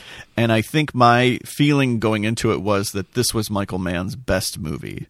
I'm not positive I still feel that way, even though I think it's super interesting and compelling and makes a good drama out of what could be a very dry subject. Yeah, just not an especially cinematic topic. Yeah. You know, I mean, certainly good movies have been made about journalism, and if nothing else, I felt like even though the movie's 20 years old, so much of it is talking about things that we're still dealing with, whether it's corporate greed, mistrust, conflicts of interest, and journalistic integrity, which Al Pacino has a couple speeches in this movie that just make me weep for the state of the world. Anyway, what'd you think? It's a movie that I've always liked. Like you, I hadn't seen it in a very long time. I think I had the same reaction where for the first half of the movie on this rewatch, I was like, oh, this is clearly Michael Mann's best movie. Yeah. But I think I like the Russell Crowe plot more than the Al Pacino plot. I really like the Al Pacino part because I love journalism movies. And this is also a movie where they give a lot of great moments, like single scenes to certain actors. So like Bruce McGill will just tear. I love Bruce McGill. Hit him in the Insider is amazing. Yeah. Or another one was Michael Gambon scene where he's threatening but not threatening. Right. Like, that is so tense. It's like, this movie shouldn't be that tense, but it's like crazy intense. Well, and Michael Mann is always like that with actors, where every part is filled with somebody that you know, somebody who's like, you know, quote unquote, bigger than the role that they're being given. Yeah. Where it's like, because even in this movie, and I don't think I'd ever noticed this on past rewatches, one of Al Pacino's kids, either his son or his stepson, is Breckin Meyer, who never shows up again. Nope. So his entire plot, I'm sure, was cut. Or like Lindsay Krause is his wife and doesn't, Right. Like, you don't need Lindsay Krause to do those two scenes. So I'm sure a lot of stuff got cut out, but it's just watching his movies. It's always great because you watch Miami Vice and it's just like, oh, and Justin Theroux as the other cop for no reason, right? Or Collateral, like everybody they go see is somebody that you're like, oh shit, like you didn't even know like Mark Ruffalo and Peter Berg were in it until like you're watching it. Right. Yeah, I really like Michael Mann ordinarily, and like this is I think among his strongest movies for sure. It's really I like also how it almost feels like he's got a lot of non-professional actors in certain scenes. Like some of the guys like who he talks to from the New York Times, like I'm convinced those are probably guys from the New York Times. Probably. Like there's just kind of a like real clean professionalism to the way that they act. Yeah. And I don't know, I just really miss this Russell Crowe. Like he had a run, because I don't love Gladiator or Beautiful Mind, but I really like him in those movies and LA Confidential and even like some stuff like A Good Year. And I never saw A Good Year. It's surprisingly good. Okay. And then other than The Nice Guys, I don't know. It feels like he's in a lot of movies that for whatever reason they're more. And all right. I'm working my way to this point. Okay. It's like he was the guy who didn't do mall movies, but now he only does mall movies. Okay, yeah, that makes sense. So that's sort of how I feel about him. But like him and I'm sorry, your arch enemy, Edward Norton, like around this time, I thought like these two guys, I'm like, these are the next generation of great actors. And then it just kind of didn't happen. Or it happened for a brief amount of time, but then it didn't really kind of materialize over the decades. And do you think that has anything to do with the fact that they're both notoriously difficult to work with? Yeah. I mean, I know for Edward Norton, I think that's got to be what it is. Yeah. With Russell Crowe, it's interesting because he seems at times to not be that way. Mm-hmm. Like he seems pretty kind of affable and aware of himself, but then like you hear stories about him of just about what hitting people with phones. Yeah, it's just kind of strange. But this is a really solid movie, and like it's nice that it's in the hands of somebody as much of a stylist as Michael Mann, because, and I don't mean to throw shade, but this is just to use as an example. I can imagine this being Lions for Lambs. Like I can imagine in the hands of Robert Redford, where it's just like the most sanctimonious, like artless type of movie. But I mean, like Michael Mann certainly knew his aesthetic at the time, and it's just a really involving, engrossing movie to kind of luxuriate in. I like it a lot. And Pacino's great in it. Yeah, and he's very dialed down. It's kind of an antithetical Al Pacino performance for that time in his career. He did this in Any Given Sunday, like in the same couple months there, right? Yeah. Didn't get nominated though. Yeah, it's bullshit. I think there's a moment late in the film where Michael Mann like cranks up this sort of overblown score with like choral singers going on, and I just was like, all right, take it easy, Oliver Stone. Not everything needs to be this, but it is a really solid movie. Do you feel like, I know the prevailing wisdom has always been Russell Crowe's Oscar for Gladiator was just makeup for The Insider. Do you think that's true? Yes. Okay. Yeah, I felt that way at the time too. Okay. Yeah, because Christopher Plummer won. Yeah. I think like because in 2000, Kevin Spacey. There's no other reason why Tom Hanks shouldn't have won that award. I can't even talk about that. I'm so upset. I mean, like that's here's the thing with this is another. All right, not to kick the Oscars while it's down, but like one of the things I can't stand about the Oscars, and if I had my way with the Oscars, it would be this: is that there's no rhyme or reason to the logic of when people can win or can't win certain things, because I think Tom Hanks lost because he had won 2 Oscars earlier in the decade. Right. Or in the previous decade. Right. That's the only reason. Like, I don't know how, and then you're giving Russell Crowe for Gladiator, even though he should have won it for The Insider and everything like that. And then you see, it just doesn't make any sense any way, shape, or form. Because, like, I'm watching the Oscars last night, and, like, how many Oscars does Alfonso Cuarón need? Right. How many Oscars does Inarritu need? How many Oscars does Jack Nicholson need? How many Oscars does Meryl Streep need? Spread the wealth a little bit. So I kind of see it both ways. I was going to say that flies in the face of the point you were just making. I agree. Like, that's what I'm saying. I just don't understand the whole concept of the narrative. That once the narrative begins, you can't deviate from that track. So once it was decided that like Rami Malek was winning the awards, it became a foregone conclusion. Yeah. And I can't for the life of me figure out how that happens. Right. That Oscar voters are just voting just because they heard he won the other stuff. Well, you see that with critics, too. I cannot for the life of me figure that out, how more people didn't stand up, because the rest of us are all standing outside of it being like, wait, what? How does that happen? Why is he winning? Yeah. So how is it not possible that the people in the Academy would stop and say, maybe he didn't give the best performance last year in the best movie? I have a way to make the Oscar ratings go through the roof. Okay. And this is how you get that to happen. For Best Supporting Actor, Best Supporting Actress, Best Actor, Best Actress, you give each of the nominees the same scene. Okay. And they all have to go on stage and perform the scene. Yeah. And then whoever wins, you vote with your phone like American Idol, and that's who gets the Oscar. I like it. Yeah. I'm on board for it. Yeah, because, if Bradley Cooper has to work for his meal last night where he has to eat, it's like, it almost seems like you're not going to get shallow unless you kill this. Oh, my gosh. Anyway. Yeah. The Insider's real good. Yeah. It's really, really good. Really, really good. Yeah. Is it your favorite, or what is your favorite Michael Mann movie at this stage in the game? I mean, my heart says Miami Vice. Okay. But I love Heat. I love Thief. I love The Insider. Those 4. I'd be happy with those 4. Yeah, mine kind of changes in and out between, I guess I got to go Heat. Yeah. Yeah. But The Insider and Collateral are probably pretty close. I like Collateral. I like Manhunter. But those other 4 are... Manhunter, I would say, but it scares me.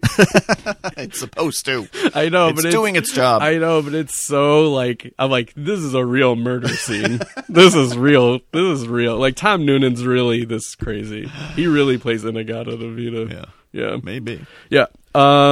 And then last but not least is a movie that will come up when we do our Best of the Year again, and that is Summer of Sam. Yeah. And Summer of Sam is I'm coming to terms that it's my second favorite Spike Lee movie. Behind Oldboy? Of course. Why would no, The Sweet Blood of Jesus. Oh, got it. No, it's about the blood. It's about the blood.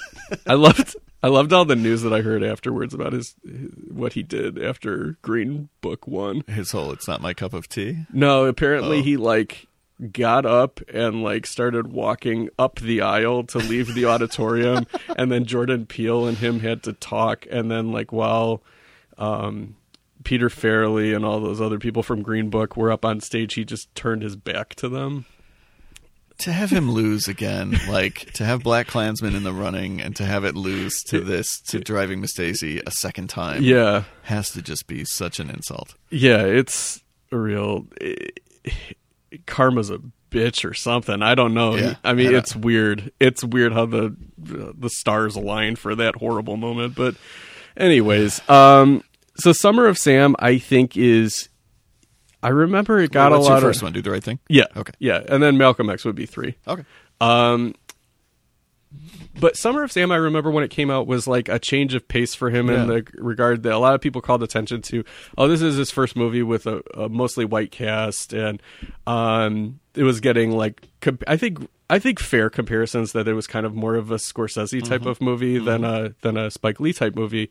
but he's got so much bravado that he puts into it. This is the one that I'm thinking of most, where I'm just like, this is the director who says, I'm going to put it all out there for my last movie of the 20th century.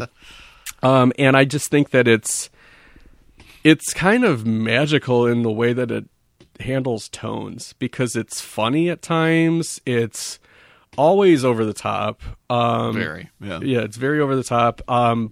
It originally, I heard, was supposed to be more centered on Son of Sam and not around the kind of chaos that caused and the blackout caused. But I think like the decision to make it sort of around the event, which I'm assuming might be kind of what they're doing with Once Upon a Time in Hollywood with Tarantino's next movie, I think is a really good idea. The performances, I don't think all work, but they're all interesting. Okay. And this is also just another movie where like little details just here and there like really amuse me or I find interesting. So like when I'm seeing like the scene where like Adrian Brody is dancing to La Vie en Rose in the male world strip club and stuff, and he's got like a butterfly knife and stuff, I'm just like, even if I go to like a strip, even if I want to go to a strip club, I don't know if I want this. It's it's weird. And then he's like stabbing to death like a pillow mannequin, and then. But then also in that scene, you got Michael Imperioli just like with this crazy character, and he's just like, "What's your shtick, baby?"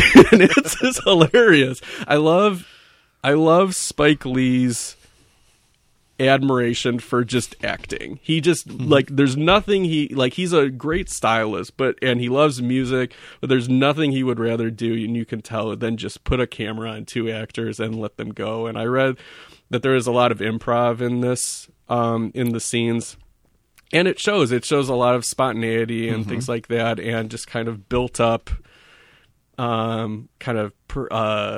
relationship stuff that these two performers have done together. So what do you think of Summer of Sam? It is super loose, and I think one could even accuse it of being sloppy if you weren't into it. Mm-hmm. Do you know what I mean? If like this movie was not your thing, you would say like, oh, it's shapeless and sloppy. Because again, it is. It's another 2.5 hour hangout movie where it's just, we're going to spend time with these characters in this world during this period of time. Yeah. So many of the movies that we've talked about. I am on board for it, so I don't feel like it's sloppy. I'm just like, yeah, whatever. I'll follow this crazy movie wherever it goes. Like you, I don't think all of it works. I think the Adrian Brody stuff is probably the most problematic stuff in the movie. Yeah, but I don't dislike his performance, though. It's like, and I'm not always an Adrian Brody fan, but this is one of the ones where I like him for the most part. Yeah. It's interesting, too, because it does the freaks and geeks thing where it charts the disco to punk thing. And I do think that Spike Lee seems to be very interested in both subcultures. And I don't know, I just love the scene where like they roll up to Leguizamo and Sorvino roll up to CBGB's and they're just like so out of their depth. I just think that's so great. She's amazing in this movie. Well, it made me sad to watch. Not just because whatever happened to ... but post Weinstein, Mira Sorvino really came out and said, I realize now that I was blocked from having a career by Harvey Weinstein. And this is not a Weinstein movie, right? This is just a Touchstone movie. Yeah. But she's so good. She's so great in this movie. And had a decent 1990s, and then the 2000s, it just kind of started to go away, and now we know why. And it was like the malicious intent of one piece of shit, and it breaks your heart. It's not the audience turning their back on her. It's not a lack of roles necessarily. It's just one garbage person. So I struggled a little bit because she would be on screen and she was breaking my heart on two levels, because the character breaks my heart, and then just Mira Sorvino was breaking my heart. So it was an interesting viewing. Yeah, no, I mean, like, I think she's probably for me the MVP of the movie, because I would agree with that. She's the character that you sort of come away with like who just really kind of seeps its way into your heart. Yeah. The scene like where her and Jennifer Esposito are talking in the bathroom. Oh my gosh. I mean, it's just this woman who's just so desperate to hang on to what the horrible relationship she has with her husband. Right. What do you think of the John Leguizamo performance? Because I'm kind of two minds about it. I think his performance is really good, and I tend to like him a lot in dramatic roles. But I think that the writing, or maybe some of the trajectory of his character, don't make a lot of sense, because he's very paranoid that Son of Sam saw him. Right.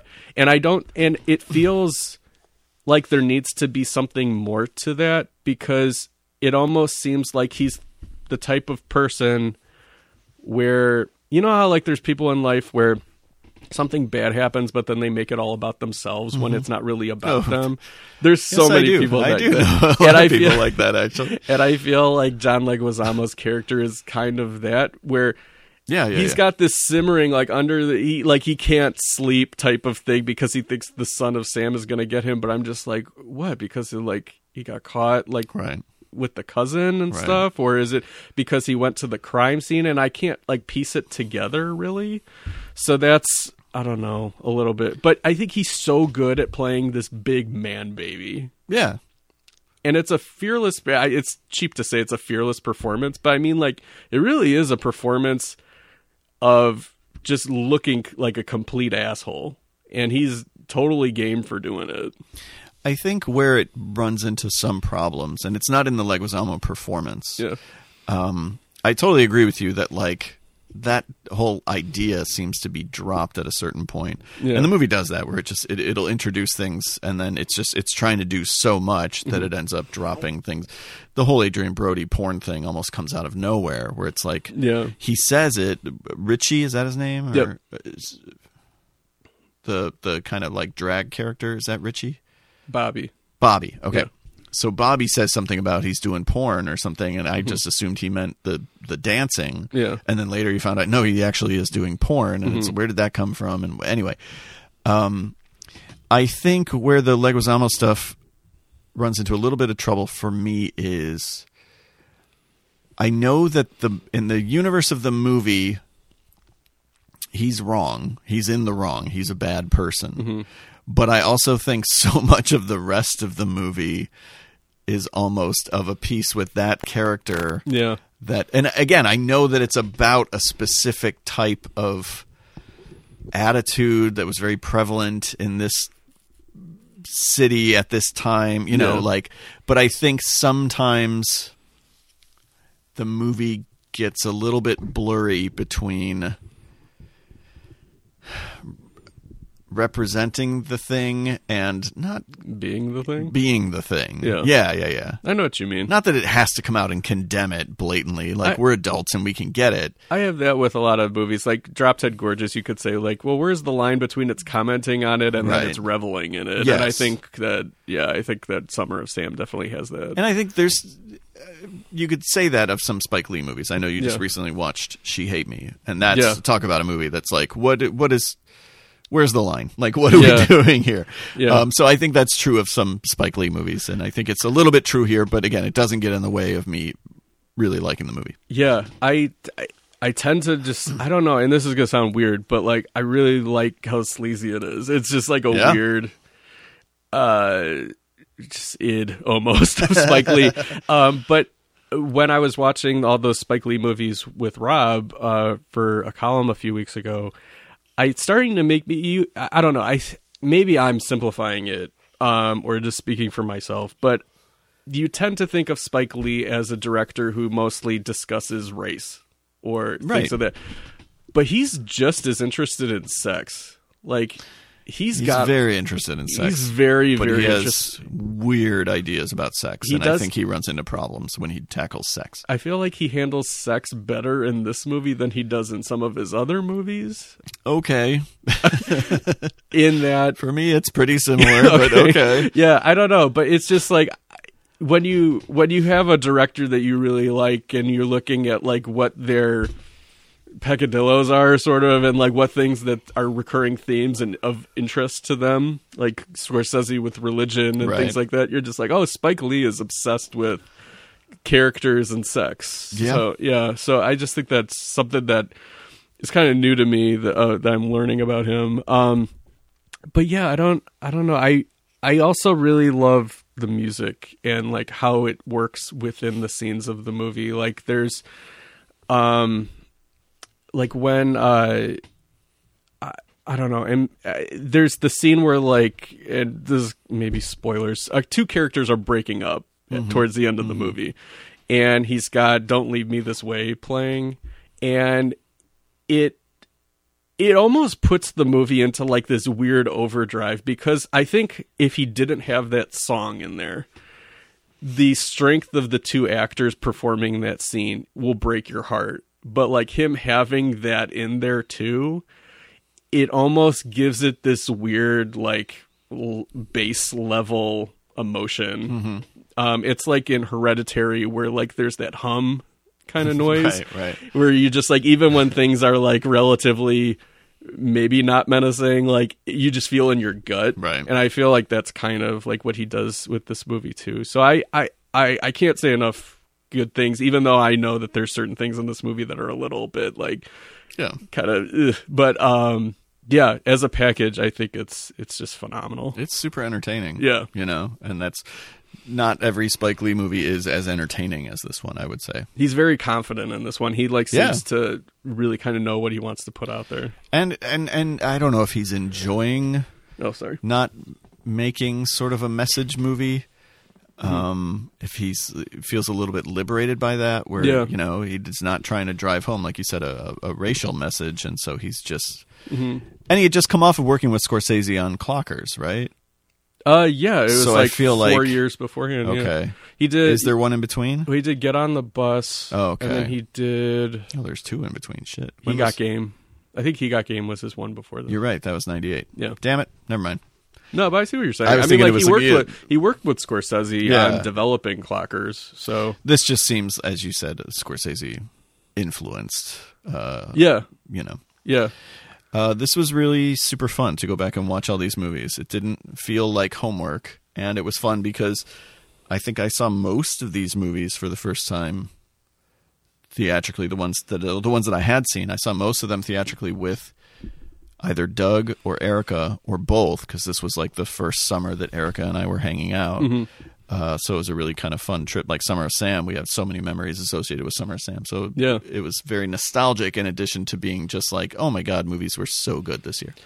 Yeah, I mean, like once I was going through what movies I wanted to do for 20 years later, I would get to certain months like July, and I'm just like, what do I even do? Because there's like 6 movies I could write an essay about because I love them so much. So this is a great excuse to just be able to, you know, bounce them off of you and everything and discuss them. And yeah, guys, it's February. If it's you got 10 months. Let's start rewatching tons and tons. Wait till after this movie fest. Yeah. You should be watching 86 movies. 86 movies for a week. But then make a list of like 20 1999 movies, and you're giving yourself a gift. Just like watch them throughout the course of the year, and it's like they're just so fucking good.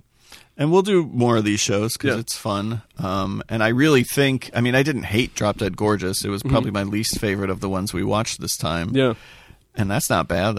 No, it's just for a specific audience that I'm not part of anymore. But other than that, we're 8 for 9, you know, which is like pretty solid. Yeah, there's a few that I'd like to talk to you about that necessarily, or might not necessarily be ones that we like, but I think are kind of interesting too. So I have one in mind in particular where I'm just like, because I remember when I saw it, I was just like, that is shocking. I can't believe they did that. And then I've seen it more recently. I'm just like, oof, that's a problematic movie right there. I am excited to find out what this is. Yeah. Everyone, please go to fthismovie.com, read about F This Movie Fest, start watching your 86 movies, and make sure you join us on March 9th. We start at 10 a.m. Central Standard Time. Use the hashtag #FThisMovieFest. We'll be back for one more special 86 themed episode next week. But this was super fun, and I'm like anxious to do it again sooner than later. So Yeah, I'm it game. may only be a month from now before we do another one of these. That's fine. If we just did 1999 recap shows all year, I'd be totally That wouldn't fine be with bad, that. yeah, That would right? be- it would be like my Bond series. It's just a lot of work to watch 9 movies as opposed to 1. The good thing is I think we picked all the longest movies for We this. might have, except for Magnolia. I think we did. Yeah. Oh, man, Magnolia. God, I can't get back to Magnolia yet.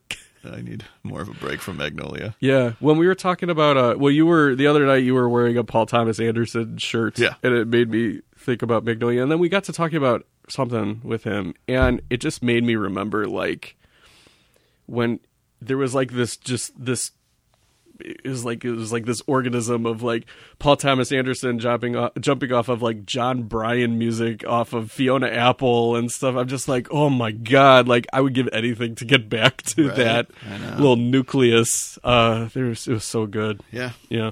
All right. Anyway, thank you guys for listening. Thanks, Adam. All right, you're welcome. Bye, everybody. Bye.